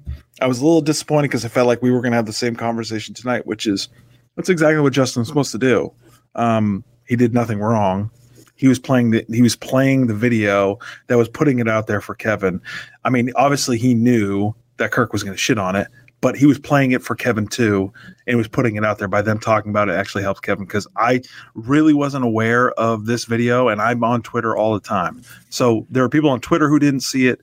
There's plenty of people who listen to the show who are not on Twitter that could help out too. So this only helped Kevin today.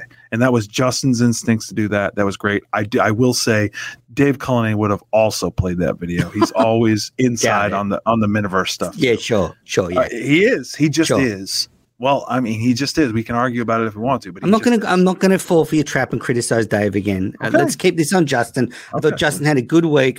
What I liked about Justin this week is he did bring his own bits of content, and so I don't think Cole would have brought the same, and that's fine. Everyone's different. If I was producing the show this week, I'd have brought my stuff. That's what the fucking producer does. So I'm happy for Justin to have his slant. I actually thought like Justin on air was a bit better than, well, a lot better than he was before. Like the Justin show, I think, helped him sort of formulate some opinions and get his brain together. So I thought it was a good week for him. Do you think he deserves a job though? Because I think this is crazy. Like, has everyone forgotten why he left? Because when the pressure's on, he can't hack it. He stuffed up 3 live shows. He couldn't attend 3 live shows. He dropped the other producers in the shit. But this is the deal. This is what you have to do with Justin. Like, so you give him that part-time money that Harrison was getting. The stakes aren't too high. We all have an agreement. We all understand. Like, there's no full-time job that's going to be coming. And that's just the way it is, because the show is not going to grow financially. Kirk likes where it's at financially, what the size of it is. So there's not going to be any growth and room for more full-time employees. But what you do is you give Justin that part-time money, and he helps you out with cutting up of audio and doing that on social media. But what he really does is he's in studio. This is something that Harrison can't do. He's in studio. He's that punching bag that adds to the show. Justin only adds to the show. Agreed. So that's all that you do. Don't give him anything else. Don't have any requirements for live shows. Cullinane will still handle all that stuff. But you just have Justin in studio to be Kirk's punching bag. It's perfect. It works. Justin is weird and he's great at the same time. He's great for the show. So this is a great thing. It's an upgrade from Harrison, and I love Harrison because Harrison can't be in studio like that and get shit on by Kirk. So it's perfect. I just think it's very strange after Kirk spent all of last year and the beginning of this year trying to force Justin out. And so Justin's gone, and then a few months later he's back. And I'm not saying it's a bad thing because I said Justin's had a good week. He certainly seems like the medication's kicked in and is in a more stable place. But I do have the fear that you bring him back in, and we spoke about it before, when you're back in and all of a sudden things start to turn on you, it can be a different thing. How will he cope with that? Like, I think we've seen with Mike. Mike's at a perfect spot. He's in the show, but he's keeping the show at an arm's length. He comes in, he does KMS, and then he goes, and that's kind of it, if you've noticed with Mike. Everything, he's got his other stuff. Whereas I'm worried if Justin gets brought back in, will he end up falling into the same traps? And, 2 days before the Wilbur, he says to Kirk, I'm sorry, I know you had me down to do this, this, and this, but I need some mental time. I think the key is keeping the Minifans at a distance. We're all crazy. Mike, I think when Mike gets sensitive like this, I think what really brings him down are the Minifans. I think the reason why Mike originally lost his head in the beginning was because of the Minifans. So now Mike's done a good job of keeping us at a distance, muting us, whatever it is. Justin has to do that, and he has to just stay in the show and enjoy the Minifans. I think he's great with the Minifans on Twitter, but he's got to keep that little bit of separation. I think that's really going to help him. Agree. I think that'll help. So 2 questions. Firstly, I don't know if you noticed on this show, but Kirk seemed very unwilling to make a call on Justin without Dave Cullinane there, which I respect, the fact that Kirk didn't want to cut his producer out of the decision completely. That almost hurt you to say respect right there. I saw that on your face. You look very pained as you say it. So 2 questions. Yeah? A, do you think Dave Cullinane would want Justin back? Of course. Without question. He would love to have Justin back. And 2, do you think by the end of next week, Justin will be an associate producer of the Kirk Minahan show again? I think that Justin will be back in studio. I don't know if it's associate producer, whatever it is. If you keep him in that limited role, yes, he will be back. I think that's exactly what they're going to do with him. Wow. Yes, okay. Justin will be back. Well, the Justin redemption tour may continue. Yes. Yes, it will. The fact is about Justin, he's just willing to do anything. And that's what other interns won't do. We saw with Harrison, it was fine until it was like, okay, you have to drive 20 hours to Magnolia. That's too much. Whereas Justin will read the Julie DeCaro book. He'll call EEI for fucking 7 days straight. He'll drive down to Magnolia. He's the perfect punching bag. He looks like a punching bag and behaves like one.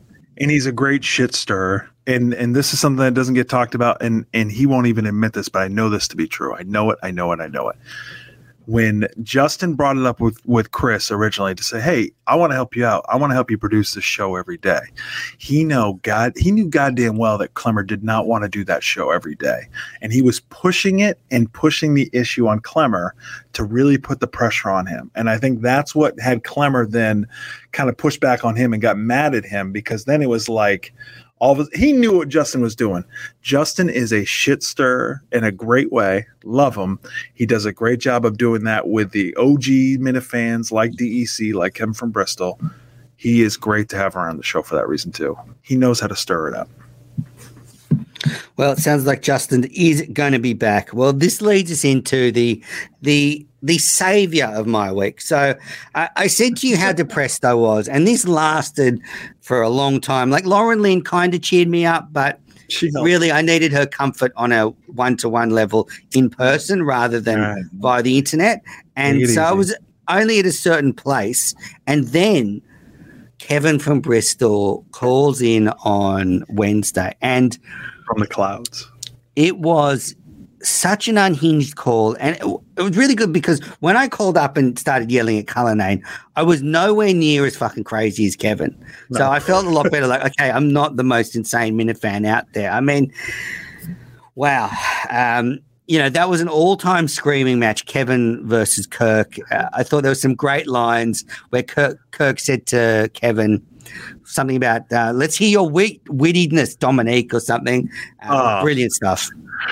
That was, and so I need to get your impression on this, but my thought was, I was flashback to 2017, KNC, Kirk just screaming at a dummy caller from, Steve from Fall River or whatever. Some entitled Minifan, or not entitled caller calling in, and then Kirk just shitting on them. We're in a battle of wits here, Dominique, using the Dominique Wilkins line. It was wonderful. Love the whole part of it, right? And then I'm DMing guys, and we're just dying laughing listening to this. But then I saw a little bit of chatter on the back channels of Kirk. They're saying that Kirk lost this one. Good for Kevin from Bristol. Did you at any point get the impression that Kevin Bristol was winning that argument? Absolutely not. It was a terrible performance by Kevin. It was so inept. He calls in yelling at Justin, and then he starts saying, I like you, Kirk. You don't know what it's like to struggle. You don't know what it's like to fight for something. And then he said, I like your show, and you're a nice guy. Just after Kirk screamed at him, saying he wants his shop to fail. He's going, Kirk, you're a nice guy. Poor Kevin was all over the place. It was a huge L.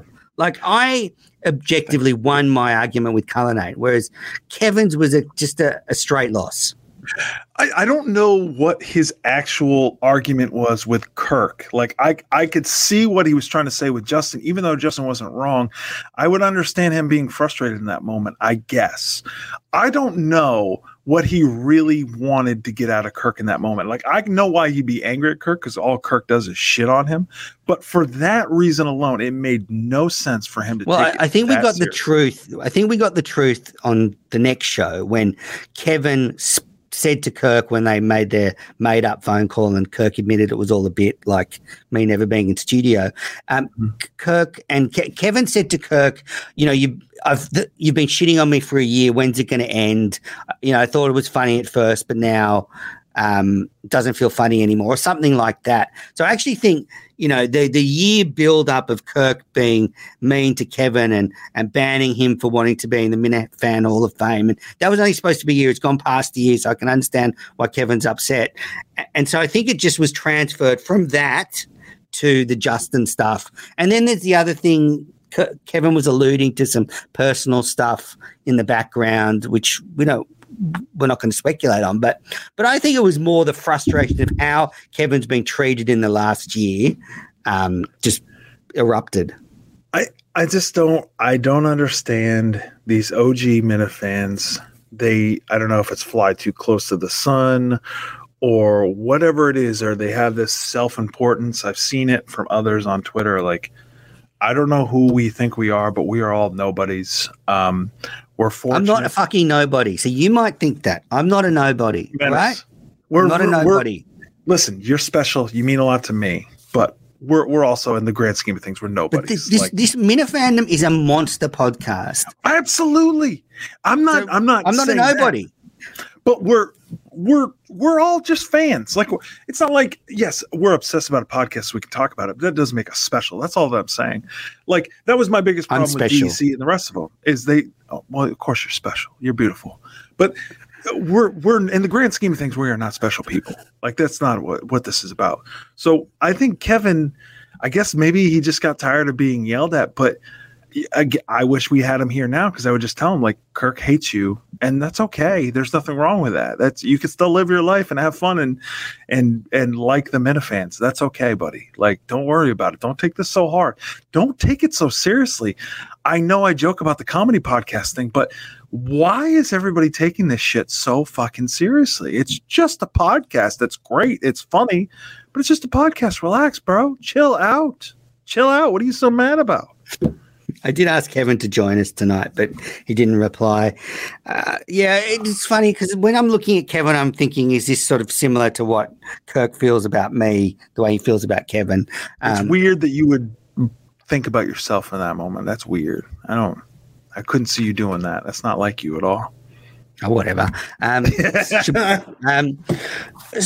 So I guess first things first, I don't think Justin did anything wrong, and I think Kevin's criticisms were completely unfounded. If you put a video like that out on Twitter, fuck it. You've got to expect that something like that's going to come back at you. You should actually expect it's going to come back at you. And if it doesn't and you just glide by it, then you're happy. If it had been a DM, if Kevin had DM'd a few Minifans, said, "Oh, would you mind leaving a review for me?" It would have been a shit thing for Justin to do. But it was public. So absolutely. Absolutely. So how could you ever think, I guess I just got caught up with this stupid person on Twitter, but so how could you? The only way you could think that Kirk lost that argument or lost that back and forth, you'd have to have a slanted view towards Kirk and a hate for Kirk to think that he lost that thing. Because at no point did I ever feel like Kevin was winning that thing. Like, there's no way. He wasn't making any sense. He wasn't sticking to his points. Like you said, he backtracked. It was all over the place. It was terrible. Yeah. I do have an annoying thing that when I called to speak. When I ended up arguing with Cullinane on the main show, I actually wanted to talk to Kirk and argue with him, and I got sidetracked. And Kirk is good at that, kind of diverting attention away from him in that situation. So, I'm annoyed. He's really good at that. Like you said, like he'll walk in and he'll pit two people against themselves, and he'll get them right up, ready to fight each other, and then he'll just step back and let you go. Because I would like to have the conversation with Kirk that Kevin had. But in this call today, I'm sorry, but Kirk backtracked to Kevin. You got to say that was a big turtle job on, Kirk obviously felt guilty because Kirk's got a heart, and it sounds like Kevin's really struggling his business or his life or whatever. And, Kirk said today, "I like you," and sort of backtrack and said sort of everyone should, support the shop or whatever. They sort of came to a good place. I didn't and then it was all undone by the fact that the shop's only open 4 days a week. So then it's like, Kevin, come on, buddy. I mean, who you got to blame but yourself here? I mean, anybody in retail knows that if you're going to open 4 days a week, what happens is Kevin, I'm telling you this, dummy, because if you're open most of the time, people go, "I need to get this." "Oh, they're always open. Let's go to Just Ducky." "Oh, now is Just Ducky open on a Tuesday?" "I can't remember." "Oh, but I know the big box store down the road is, so we'll just go there instead."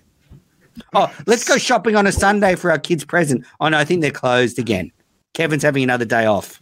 like 10 to 4 or whatever it is. It's 10 to 4, 3 days a week. Tuesday, Wednesday, Thursday. Like, what are we doing? Mike is like, oh, he works hard. He's passionate. He works hard. It's like, no, he's only open 10 to 4, 3 days a week. So I don't think he's working that hard. Oh, I hated this. I like Kevin. You know what? But hey, props to him for actually calling in and doing it. For doing it and giving us content. Absolutely. I'm not criticizing him. I didn't like that he then tried to spin it that way on Twitter later on. It's like, dude, you were not planning on turning this into content. You were just upset. Or maybe he really is trying out for a show. Would you listen to a Kevin from Bristol show? What would that show even be, Matters? What would he do? I would love Kevin to be in studio. In fact, now is the time for Kirk to get Kevin in studio. It will be a perfect time. There's a little bit of heat in the air. Again, it's a one-off. I mean, could it be any worse than some of the other shows Kirk's done? I mean, I would love Kevin to be in there. And I think the joke against him has gone on a bit too long. I mean, let's move on, Kirk. Let's move on. No, but that's the thing, man. Is like Kevin calls in, he's going to get shit on. When I call in, I try to get in and out with a call because I don't want him to recognize my voice. I just want to ask the question or get the conversation going and get the fuck out. Because I know he's just going to shit on me. That's just how it is. You don't then get to have it both ways and call in and fucking bitch and moan at him for being mad. Like, just accept the fact that you're not liked. Why can't people accept that, Menners? Why can't you just accept you're not liked, and that's okay. Not everybody's going to like you, man. That's all right. Yeah, that's right. Maybe some people have just got to accept that. Kevin should. Some people, some people should. Kevin should accept that. Yeah. I think there is a genuine kind of ickiness that Kirk feels toward Kevin because, like, the cream stuff and all that shit, like, it does get a bit old. And I like Kevin, but I can see why Kirk, who's very intelligent, would be like, okay, well, I mean, this guy said he's as witty as me, and all he does is do cream jokes, so he can fuck off. There's nothing else there. I don't know. He hasn't tried to bring another layer to it. There's no other levels. I don't know what he thinks he's going to do on a show, but I think, honestly, he's only doing 6 hours a day at Just Ducky. He should start a podcast. I mean, if Michael Montante can have a podcast, why can't Kevin from Bristol? Why can't he? So do it. Just do it. See how it goes. It would be really good for him because I find Minifandom very therapeutic. You know, I have a lot of emotions around the Kirk Minahan show. And, you know, often when I come into these recordings, I need to just download a lot of this stuff. And, you know, whether it's you or Mick or Tom or VD in the past, it does really help me as a Minifan. All I want to do is talk about this show. This is all that I know. I've unfortunately, my mastery is KMS and the Miniverse. I mean, you've got nothing else to talk about. I've got nothing else to talk about. All your family's dead. The rest are in jail. Your wife's left you. Dog's dead. Cat's dead. Yeah. Who could I talk to about what are you going to say when you want to get out of another recording? What's your next go-to excuse? Have you got something, you know, written down like, my mother-in-law's dead? Are you going to pull that one like Cullinane's dead? I see you guys on Twitter, you cunts, you pieces of shit. Why would I make this up? Who would make this up? I would have to be a psycho. I mean, we had the whole airport story. The plane's early. It's late. I've got to go. You're so full of shit. My mum's sick. She's not sick. She is sick. Okay. I think she's gone. Anyway. Moving on. All right, Kevin. Well, we love you. I hope you. Look, I thought it resolved nicely today. Today was a nice resolution. I had the chat, but there's still the jokes going on. Obviously, Alfred does a great consignment store, antiques mainly, and you know Kevin's business is doomed until I would say you want to open 6 days a week. That's my advice to Kevin. That's good. Close Monday. No one buys toys on a Monday. Open 6 days a week. It's really not that hard to get your head around. I'm even okay Wednesday to Sunday if you want to do that. Run it like a restaurant. Like I see some restaurants are closed on Monday and Tuesday. Yep. Okay, that's fine. You got to extend those hours, my guy. You can't. Because it is something as a consumer where if you know something's sort of always open, then you just go there. Like my cafe is open 7 days a week, and we thought about closing one day, but in the beginning we thought, you know what? If we're always open, then you just become that place. Oh, okay, we can go there and grab a coffee. We can go to Kevin's to buy a toy and have a shot and talk about cream and look at some porn, whatever. Yeah. Just last question. Who do you think is kinkier, Kevin from Bristol or Chris Klemmer? Oh, Klemmer. 100%. Agree. I think there's a lot of peacock in Kevin. I think it's all show. I think he's meat and potatoes when it comes. I think he's a missionary guy. I haven't met Klemmer, so I don't know his physique, but would he look good dressed as a woman? No, he would not. No, but I could see him in some leather stuff, like the way that his body makeup, and I could see him in some nice leather. I could too, because he's tall. We lather him up in some oil, gets the leather, slick, sort of Rocky Horror Picture Show vibe, that kind of Exactly. I was going to say he's got like Marilyn Manson body type. That's Klemmer. For sure. Wow. Oh, yeah. He will be so hot right now listening. I bet she's got a huge And Commuter Laura, she listens. She will just be fucking, I don't know, finger blasting herself or something listening to this. Jesus Christ. Holy shit. All right. Next topic. Move off that one pretty quickly. There's one topic here, but we're not going to talk about it because I just want to content warning, trigger warning for all those Minifans out there that, obviously there was the Don Orsillo topic that they spent a lot of the latest show talking about the fact that the Red Sox didn't get a video from him and didn't play it. And I don't want to talk about that on the show, Red, because obviously we know about Socko 2021 or Benghazi, as it's been referred to. And I just don't want to bring it up again and upset many Minifans who are going through post-traumatic stress disorder due to that event. So I think fucking hate we just move past this Orsillo stuff.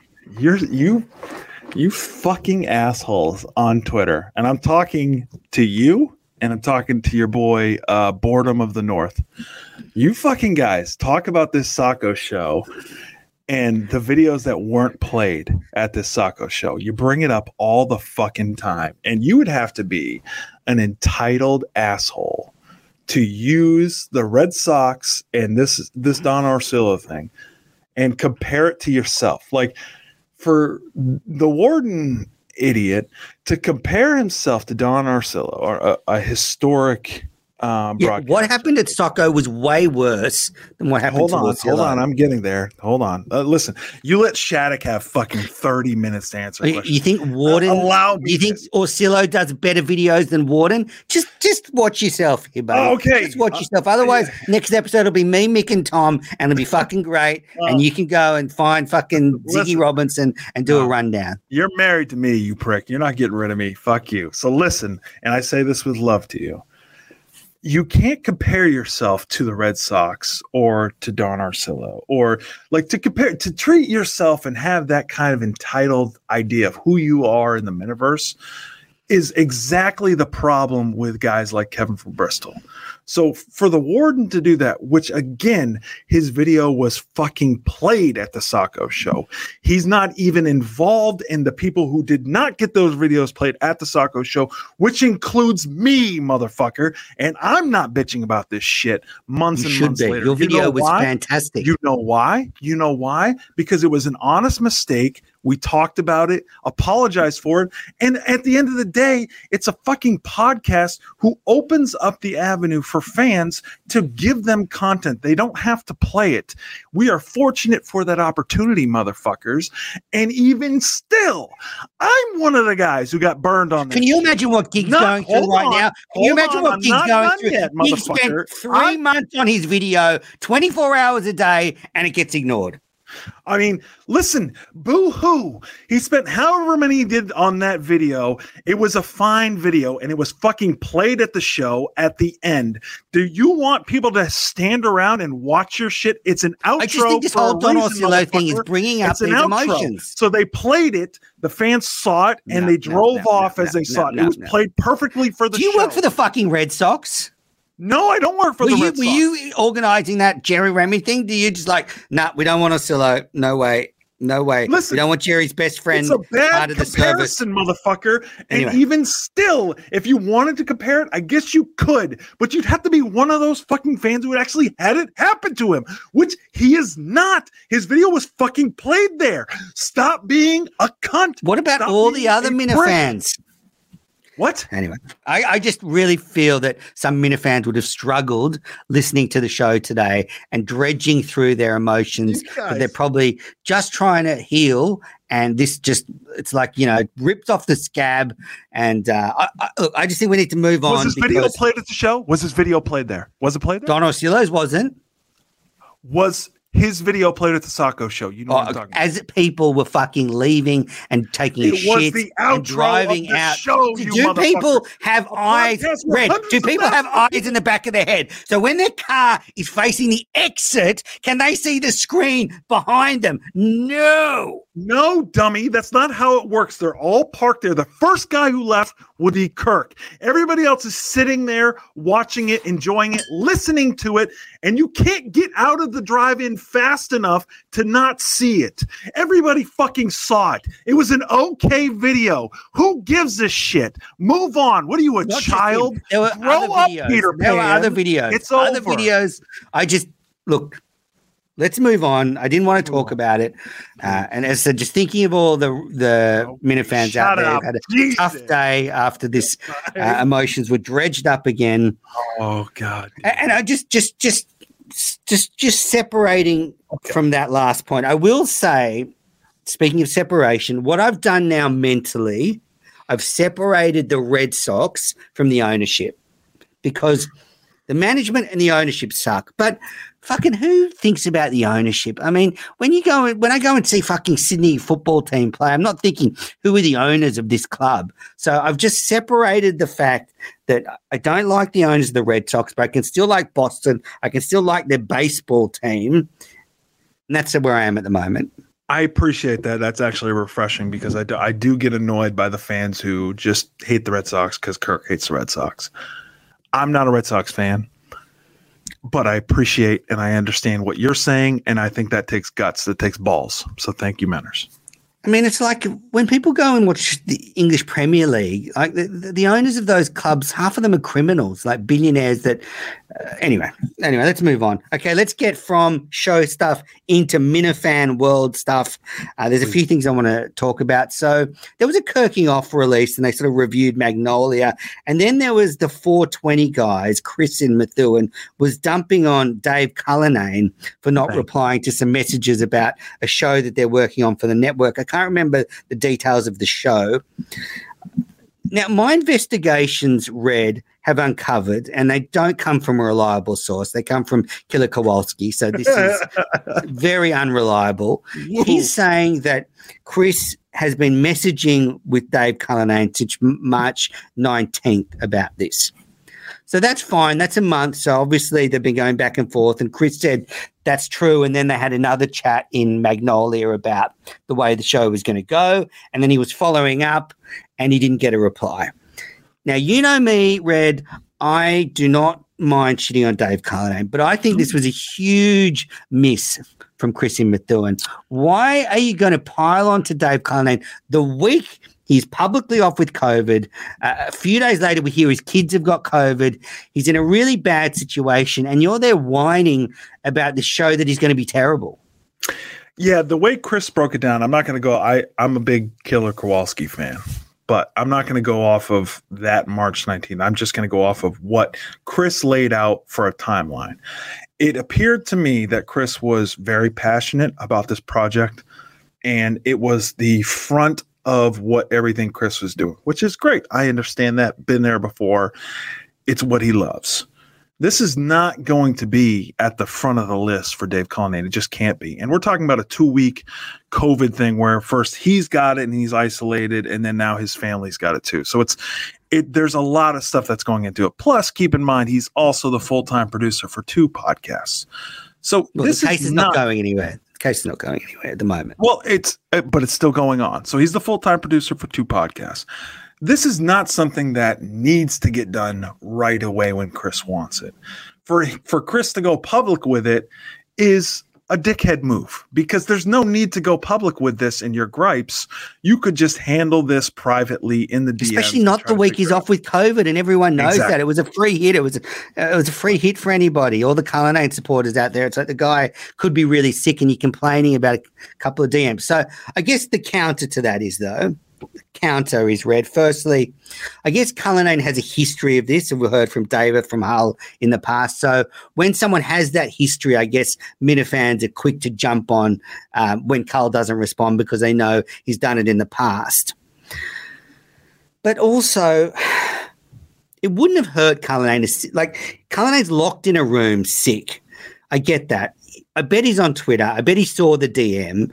Wouldn't have hurt Cullinane to just go, hey, I'm pretty crook. Let's pick this up in a couple of weeks.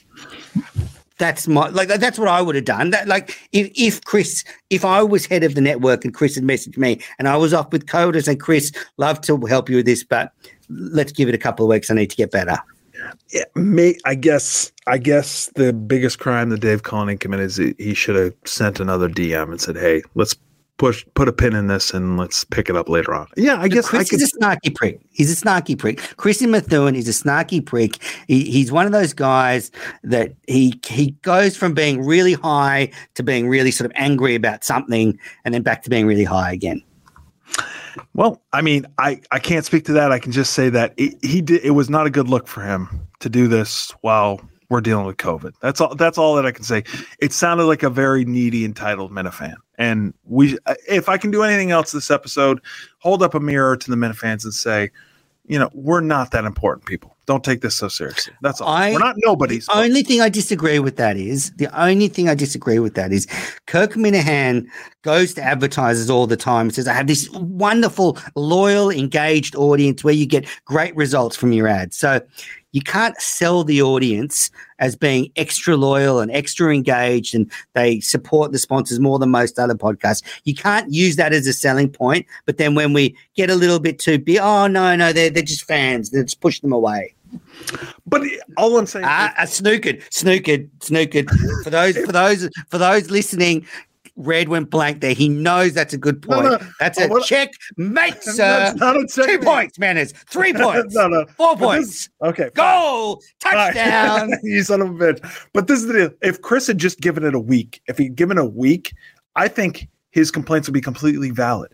So we're talking about 7 days here. Exactly. Wait a couple more weeks. And what are we really talking about? What's this show really going to be? Can't remember. Very forgettable. Right. That's what I'm saying too. So, all right. Whatever. More Minifan World stuff. Staying on Kirking off. An amazing bit of audio from one of the episodes. I can't remember whether it was 2 episodes ago or whatever. I tweeted out something about Buddy's parenting skills. Maybe I said it on the show. I can't remember. And that ensued to what Buddy said on his show, that he came home or he was at home and he found his wife talking to her mother saying Manners thinks Buddy is a bad dad. Mm-hmm. Now, that to me was the craziest notion that somehow I've said on this show or somewhere that Buddy needs to be less selfish if he's going to be a good dad, which I stand by, but he will get there. He will get there. The baby's just come out of the vagina, so he's got a lot of learning to do. The craziest thing is that, his wife and her mother were talking about that. A mother-in-law talking about a man named Menners and how the dad is a bad dad in Rhode Island. It's just, this is the reach. This is the universe. That's an odd move, man. I don't know. I don't have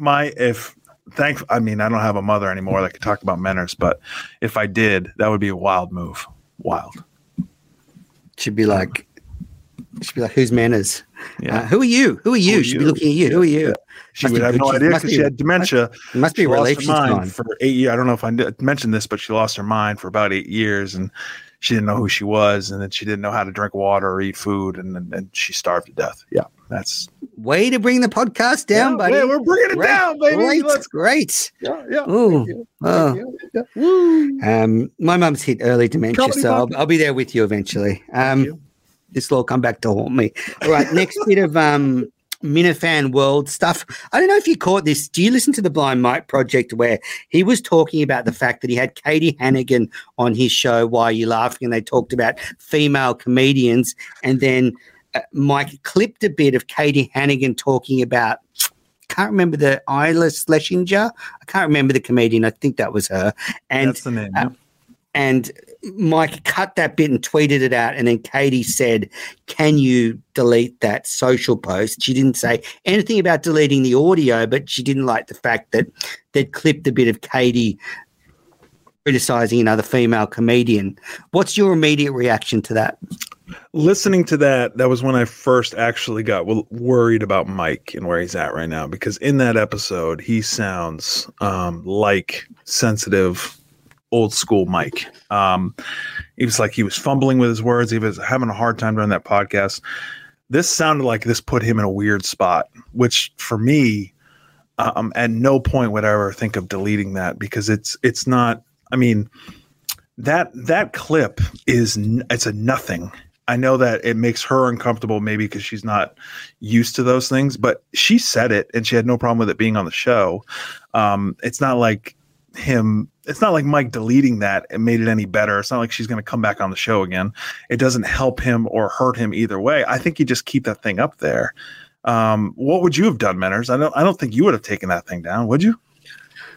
I probably would have. And I've been in this situation in the past where I made content and the guest is uncomfortable with the clips or even the actual episode and wants bits taken out. And look, I think in the end, especially Mike, who's starting out trying to become known as someone that reviews comedy, that just deleting the clip, no one cares. It was already out there. And the fact that she didn't ask for it to be taken out of the episode is wild. So it's like what I think she had a problem with was the fact that they chose that as the bit to highlight. And I do get that, because I think Minifans and people can get used to the fact that in the Minifan world, conflict is enjoyed and you kind of, promote that side of content creation is let's have some conflict and a beef.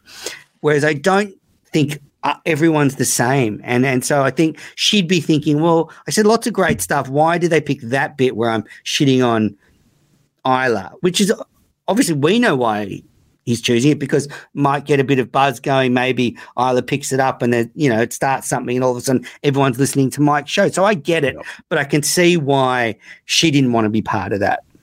Yeah. And my first thought on that was it's probably like that feminist in her where she doesn't want to have this female against female. I hear that all the time when it comes to musicians, artists, to not pit women against each other in a male dominated comedy landscape. So I could see that. That's the first thing I thought of. She just doesn't want to have that be a part of her thing, which is fine. But I'm addicted to conflict. So my first thought was, Mike, that's a great clip. Just roll with it, man. Just keep it.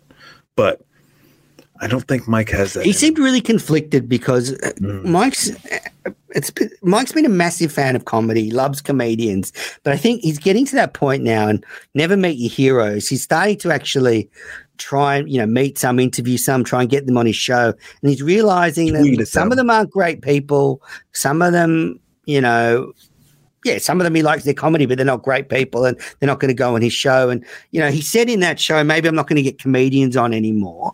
And I actually think if you want to be a comedy critic and a comedy reviewer, separate yourself from the artist. You can't have it both ways.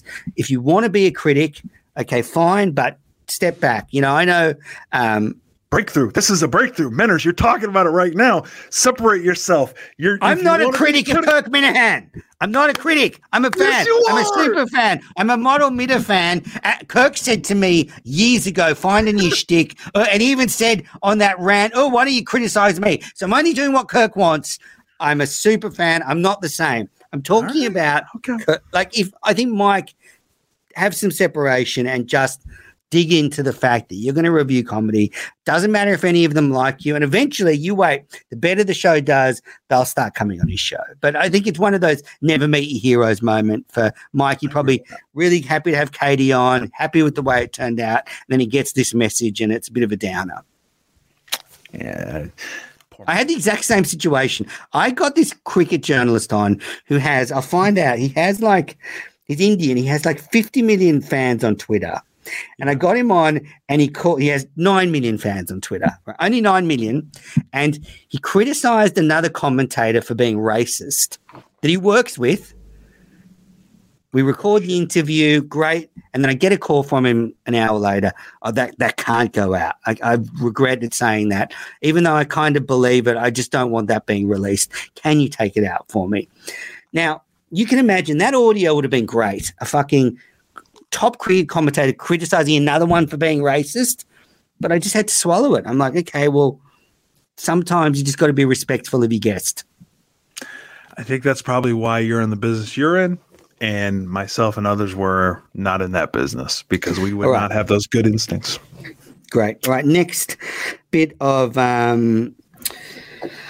content. They did their annual 420 show on the Mintel Productions Network, those fuckheads. So every year, Jay, that brain dead moron, they start, 420 is the day that marijuana is celebrated. And I went into a history of why the 420, and it's a pretty thin kind of reason the number 420s come up. Something to do with like the Grateful Dead and who they were hanging out with, use the expression 420. And that's where it started. Anyway, so every year they do it midnight to midnight. And I dropped in just as it was coming to the end with like 20 minutes to go, and destroyed Real Chuck Wagon, killed him. It was hilarious. I don't know if you saw it. I didn't see the preamble, but went back and watched it. It's like 5 minutes of him shitting on me, saying he's going to destroy me. Where's manners? Blah, blah, blah, blah, blah. He's too scared. He won't come and face me. I log on, and he just sat there mute, looking at me like completely stage struck. It was beautiful to watch. I did not watch the preamble, like you said, but I got to the moment right where you pop on, and there's all these dudes who are just sitting there staring at you. Like, as soon as you came into the room, they all got quiet and they all just started mumbling, and they're just like watching you, and you're just sitting there casually just eating your lunch. And this Chuck Wagon person, who I'm not familiar with, he's probably a very nice guy, I'm watching him urinate down his leg on camera. He was absolutely terrified. And I didn't realize he was talking all this shit before, but he was a scared little kid on there. You emasculated this man. He was nothing. He was a puddle by the time you got done with it. And you were on your third bite of lunch. It was insane. I had a ham cheese croissant. I played that well. Firstly, when I logged in, I wasn't even there. I was getting my lunch from the toaster. So, I come on, it's a blank screen, and I think they were all a bit shocked. And then, Chuck's trying, and he is so wasted. And I got to say, like, the poor guy was like probably, a bottle of bourbon in and a few tokes on his pipe. So he didn't really know what was going on, but it was embarrassing. It was a great moment for me. Lunch was great. And then at the end, the funniest thing for me was at the end, he couldn't even get the AirPods in his case. Like, that's how wasted he was. When you try and get your AirPods in the case, I know if you can't afford AirPods looking at you, but anyway. Thank you. Yeah. Anyway, it's just a great win for me. Chuck's a great guy, and just well done on the 420 show. I have to say, I don't like anything that the Mintel guys do, but I do like the fact that every year on 420 they go live for 24 hours. I do love that. It's the one day a year that Jay actually has to work, and he never actually works. Like, everybody else just carries the show, so he can't even manage to do that one day a year. It's beautiful. I really like a lot of what those guys do. I don't know why they can't get out of their own way, and I don't know why they're so terrified of you. But it was not just Chuck Wagon. As soon as you came on the screen, they were all just like little kids watching you. It was, and I love being on a show with you and watching you and looking into those beautiful eyes. I just don't understand what would possess those guys to just all of a sudden just turn into a little puddle, just a scared little kid. All right, got two more bits of Minifan World stuff before we get into listener questions. The first bit of news is that I'm starting a new Kirk Minahan Network show just to announce a new season of my true crime podcast that just started. So I'm going to be going on the KMN Network just to announce a new podcast that I'm producing, and apparently that's fine now. So that's the plan. Poor Mick. Fairground Fuck Up Season 3 just started. Go and listen to it. And then the last bit, and this is going to really upset you. Yeah. We won. We won, Red. Minahandum is gone. VD has quit the world. He's quit Minahandum. As predicted, he does a few shows and then he gets bored and gone. We win. Red, we win.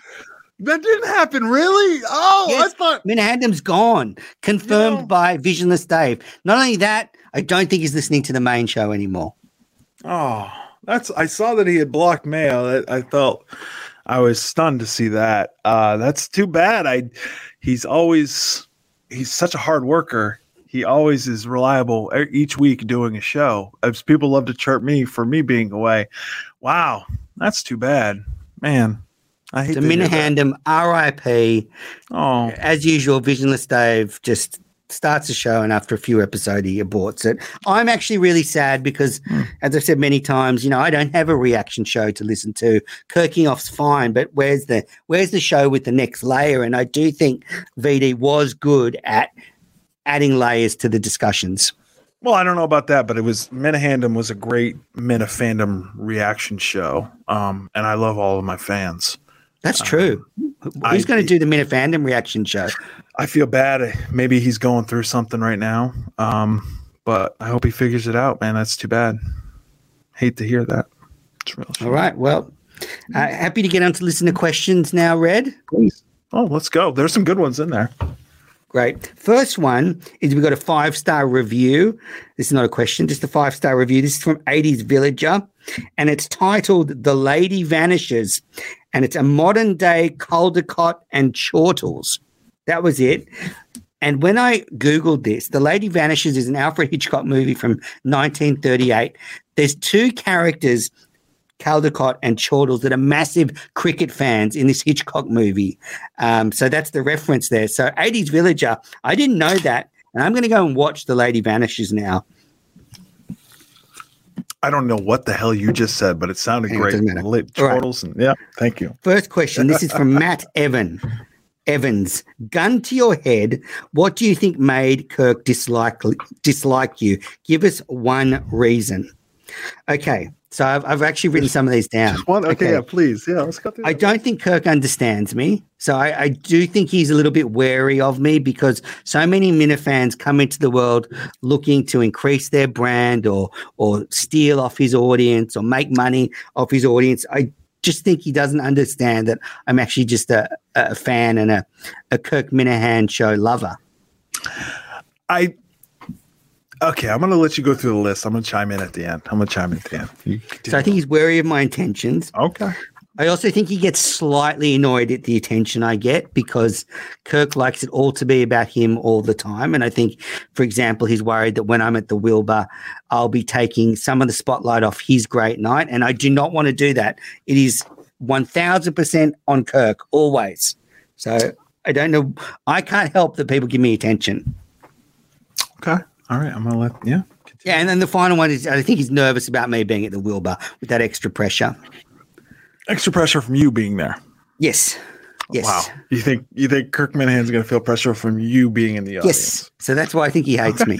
Okay. All right. Well, listen, I think he probably hates you just for going through that list of things that you just listed. I think is probably why he hates you. I think that there's probably a lot more there, Menners. I think that although I think you are right that a little bit of attention that you get, I think bothers Kirk Minahan. I will agree with you on that.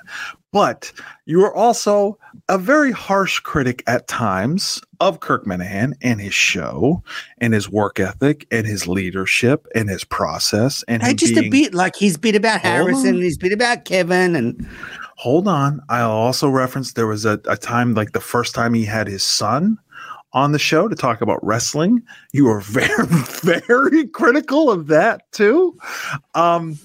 There's just a lot of things. And Kirk's never said anything bad about anyone else's children. Listen, He's never said stuff about Cullinane's kids, DC's kids. Hey, we don't do whataboutism here. That's not what we do here. Well, so how you can't have it both ways, Kirk. Like if I'm going to satirize you and use some of your weapons against you, you've just got to take that on the chin. I understand, but maybe the first time his kid goes on the show, maybe you're not critical. I'm just saying, maybe not the first time. Maybe you leave it to the second time. Regardless, And you It's do not like I this thing. tweeted Harry or went to Harry's school and said, you were shit on the show. You were critical. You were critical. Also, bro. too, I'll say that on Twitter, you have a tendency to, at times, backtrack or be critical on a show and then say something differently on Twitter, or vice versa. There's times where you've done things, not that I'm not saying you're not authentic, because I think you're always authentic. There are times where you will be critical, but then you will walk it back. You will soften. That's all that I'm saying. Right. And Kirk's never done that. Kirk has saying, never yelled at someone. this is called them not a what fucking aboutism. pussy, and then a few minutes later saying he likes them. You can always hate yourself. I'm not saying that Kirk doesn't do these things. I'm just saying I think those are the reasons why he hates you. And hate is not the opposite of love. Hate is a very strong emotion. You should wear that as a badge of honor. That's all that I'm saying. What do you think about him, though, being wary of my intentions? Because I feel distance has been a problem for us. The fact that I'm 10,000 miles away, he's never met me. He and maybe he thinks I wanted like to get into Barstool, or maybe I'm using this as some way of promoting myself. I don't think that's true. I don't know. I don't think that's true, because I don't think at any point anybody, maybe an idiot, could question you.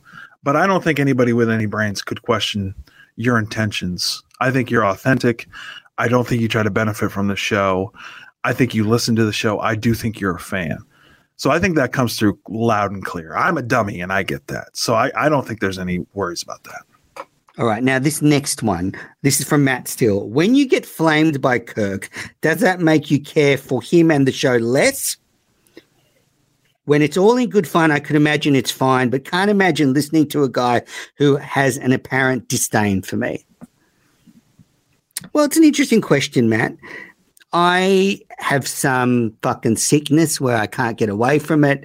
I didn't love Tuesday because I felt that it wasn't a bit like, I feel like sometimes Kirk speaking from the heart when he says he hates me, unlike it wasn't a bit. Yeah. Maybe it is a bit. I don't know. It's hard to tell with Kirk because he'll say it's a bit when we're together. That's for sure. Just get out of jail free card. Yeah, look, I must admit after Tuesday's show, I thought, what the fuck am I flying to the Wilbur for?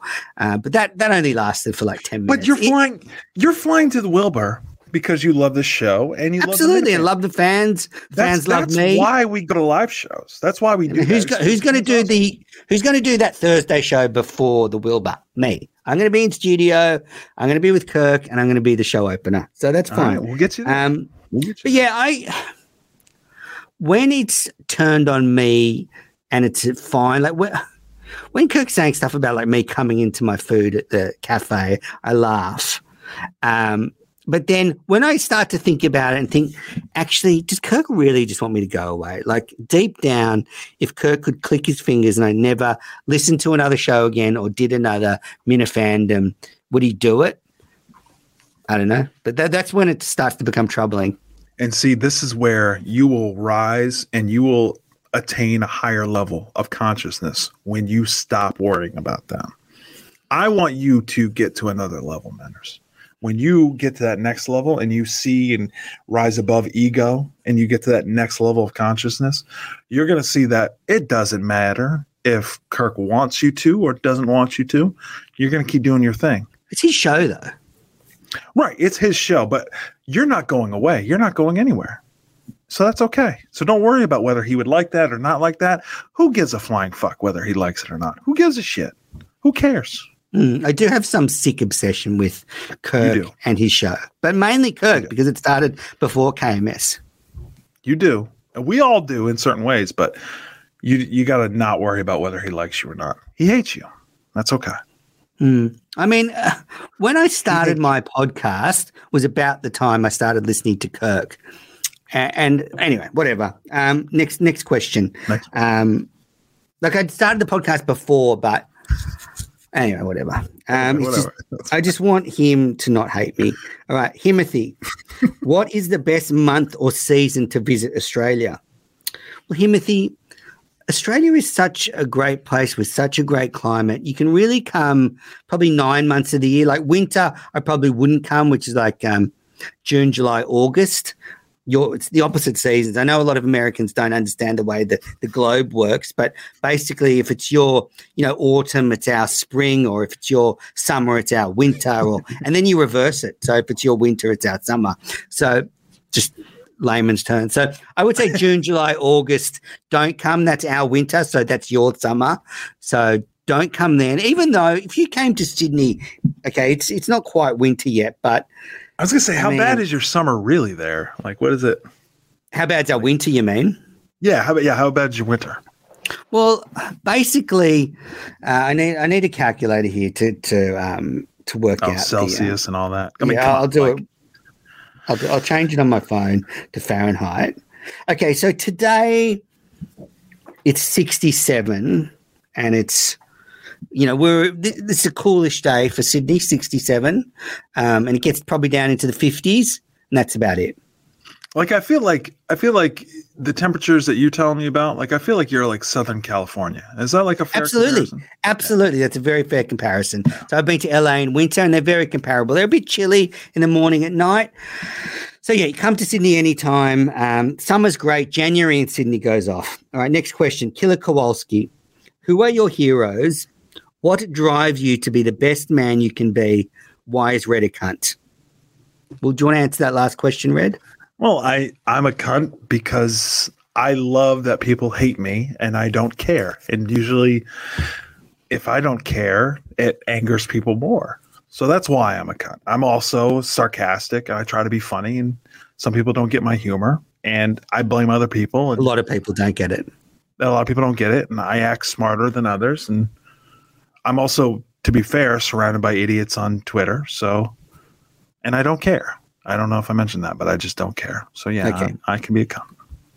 And Killer, I have no heroes and nothing drives me. Okay, Willie Mopaini's Wilbur tickets. Kirk refuses to mention your name on the main show. Why? Yes. It's a very interesting question, Willie. Hard for me to answer. I would like to know from Kirk why he won't, but I did note that Mike brought up my name on the show this week. He did. I can tell you why. I can tell you why. It's a long troll joke to not mention you. He used to mention you all the time. Then him and Cullinane decided, hey, let's not mention him and lean into that joke. It's a troll. It's a great move. It's a funny joke. That's what they do. And they know that it bothers you, and that's why they do it. Doesn't bother me. It doesn't bother me. Doesn't bother me. It's good. I get a get out of jail free card. I can say whatever I want on this show, and they'll just say Red said it. So it's easy. Unfortunately, you weren't on the Tom show to take the blowtorch that day. Thank God I wasn't, because Jesus Christ, that was an abomination again. I mean, Tom, you'd have joined your mum in fucking death if you had been, wouldn't you? Just fucking hung yourself. Holy shit. I wish I was here for that shit, though, because you guys are fucking unfair to Cullinane. Assholes. All right, next question. Stacey from Madawaska's phone. This has been a great week of shows. Feels like something is different. Why has it been so great, Red? Yeah, I love that guy. Great account. That's a sarcastic prick move to try to suggest that somehow Cullinane is out and that's why this week is great. No. Cullinane being out, and this is the greatness of Kirk and Mike and Chris and Justin to pick up the slack until we get Dave Cullinane back next week. So all you pricks hating on Dave Cullinane for 2 weeks, when you get him back, you better love him up. You better enjoy him, because he's back, baby. We're going to get Whitney back there. It's going to be a beautiful thing. So I can't wait to get Dave Cullinane back, because I'm surrounded by assholes on Twitter who hate his guts. So I don't think the show has been that great this week. I'll say that, Stacey. So that's a biased opinion. Definitely some bias there. I'm not willing to make a call on this now, but I wonder if we put, say, Cullinane and Justin side by side. So they did a month each, because we know the fresh effect that, okay, it's Justin's first week back, so everyone's happy, and as you said, he ran out of material by Thursday. But I just wonder if Justin and Cullinane, which one of them has a better instinct for what stimulates Kirk? Like, if we were to give it like say a month, who would actually do a better month of shows, like a bit of a, I don't know, a bit of like a reality show type thing. Dave Cullinane's going to do a better show. But with that said, you put Dave and Justin together, that's the greatest KMS of all time. So, ooh, interesting. Yeah. I'm not sure about that. What do you mean? Well, I think when Swinging Dick Justin, gets the producing chair himself, he has a bit more confidence. He's not just in the corner there. He can put in the content he wants. I mean, I don't watch the Justin show, and it's not for me. It's maybe for 15-year-olds on YouTube. But I do notice Justin does have this instinct for making compelling content. Like a lot of it's lighting himself on fire or doing really stupid things that no one else will do. But he is willing to be courageous and do it. This is what I'm saying. He is content. I talked about this before I went away because my mother had died. He is. Can you stop bringing this up, please? Have I talked about that? Yes, I don't want to talk about it anymore. It's a big downer. Everyone's parents die. Guess what? You're not fucking alone in that. I just didn't realize I just didn't know that I would be, when I was growing up, a mother's boy that I am, I didn't realize I'd be 38 and not have my mother or father. I didn't realize that would happen to me. I'd be an orphan at 38. So anyway, what were we talking about? Anyway, my dad died when I was 24, so a lot worse. At least you had them for that long. All right. Next question from Melissa Gorman. Did Red send a get well gift to Dave Cullinane? I would imagine so, but I need to confirm. I have been, it's a great question. I have been gassing my boy up in the DMs a lot this week. When I found out that not only Dave Cullinane had COVID, I almost put my mother to the side as she was dying in bed and drove down there. I didn't. I stayed here. I stayed strong. When I found out that his kids had COVID, I was in the DMs like a madman, just gassing him up, telling him, hey, man, look, this is just a minor setback. Okay, to a major comeback. You're gonna win major dad points. Be there for your wife. This or that. This is how you're gonna win the day. You're gonna win this week. You're gonna come off great. You're gonna smell like roses, and then you're gonna have a great summer playing golf. Your wife's gonna think you're a hero. So I've been gassing him up. Don't worry, I'm taking care of our guy. He's in good hands. What did you give him? What's that? Did you give him anything? I didn't give him anything because I didn't want to overstep my bounds. I did offer to go get him Chipotle and bring it down to him and have it delivered, but he turned me down on that. So, no, great. You're great friends, great couple. I'm a great friend. That's it for the listener questions. Thanks everybody that's written in. Monster Show, Red. We've gone over 2 hours. My word. Anything you want to add before we leave? Well, I don't want to talk about family stuff. I hate to talk about that, so I'm not going to mention my family. But I appreciate being back here. I have missed you. I've missed the Minifans. I'm happy to be back. I do love this show as an outlet. I love KMS, obviously, and I love the comedy that show brings, this show brings, and Twitter brings. So thank you, Menners. Thank you to the Minifans. It's good to be back. Love you all. What have you been watching? Any recce's? Apart from your mum dying, have you been watching anything else? So I just got into the documentary, the Abercrombie documentary. Which one? The Abercrombie documentary. I haven't seen that one. Yep. Oh, that's a good one. I've been watching a lot of the Celtics, and most of all, I've just been, watching your mum die. Yeah, when you into the abyss, right? Not knowing who you are, not knowing who I am, just asking, just babbling, can't even talk. And really just starving to death. And we don't have a way of, I don't know if you have this in Australia, in America, for some reason, we will euthanize our dogs and treat them with respect and kindness. Went up at the end, yeah. But with our elderly or, our parents who lose their mind, we just let them starve. And we just dump them in the outback. We just take him out into the desert and dump him. The dingoes get him eventually. Right. The crocodiles, the snakes. So that's the best way to do it. Yeah. I had to beg a CNA just to give her morphine, every 4 hours. I couldn't even spare the morphine. So, it is what it is. We don't have euthanasia in Australia yet. Some states, I think, are looking at bringing it in. Maybe one state has it. But, my uncle had to go to Switzerland to euthanize himself when he had cancer.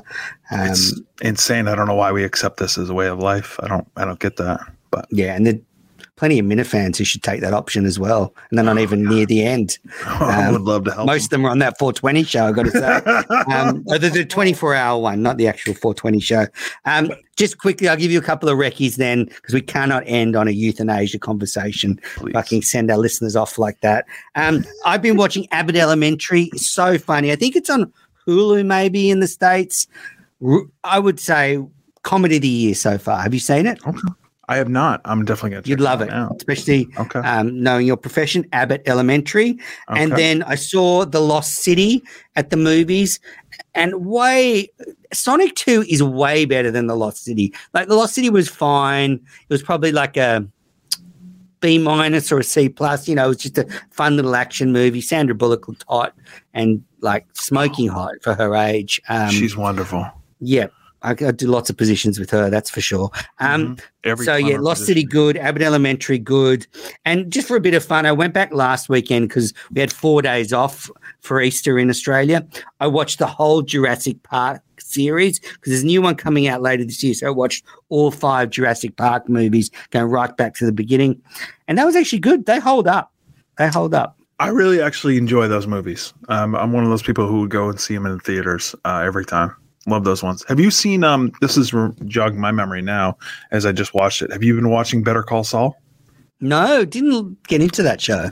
I got to tell you, better than Breaking Bad for me. Really? Better than Breaking Bad. And I love Breaking Bad, but it's past it now. It's surpassed Breaking Bad. I recommend. It's like Breaking Bad, but with more of a heart. So I might pick it up from the second season. The first season, I watched most of the first season, and there were some bits there that I just kept falling asleep. I don't know why, but I just couldn't get through some of the stuff. I can't remember if it was relative. Anyway, maybe the second season it picks up. That happened to me. It gets better and better. Stick with it. It's good. Okay, good. And you know what I'm going to do this weekend? We have a long weekend here as well, 2 in a row, because Monday's Anzac Day, which is celebrating all the Australians that have died in wars. And so we get the day off work. And so this weekend I'm going to binge all the Spider-Man movies, the 3 Tobey Maguire and the 2 Andrew Garfield. So I'll be able to report on them next week. You're not going to like Spider-Man 3, I'll tell you that. But great movies overall. Spider-Man 3 was just, it was too bad. So I just rewatched the latest Spider-Man with my wife, and I didn't like it the first time, and I still have a bit of a problem with it. The fact that, and spoiler alert, Mayo, the fact that the whole plot point was Spider-Man letting all the bad guys go to try and heal them didn't quite gel with me. But apart from that, it was more fun on the second time. Well, did you ever read the comics, the Spider-Man comics? Not really. Well, that's like a big part of Peter Parker and his, like the same thing with Batman, like trying to do everything he can to not break his one rule, right? So if you were into the comics, that might hit different. I don't know. Yeah, and I can see why, like, the uncle saying that to him. Like, if you watch actually the older movies, I can see why maybe that's a bit more of a plot point. But I still think, I don't know, it just annoyed me, the fact that, okay, well, you've let all the bad guys go, and they're bad guys, so they've done bad things. Big surprise. I know.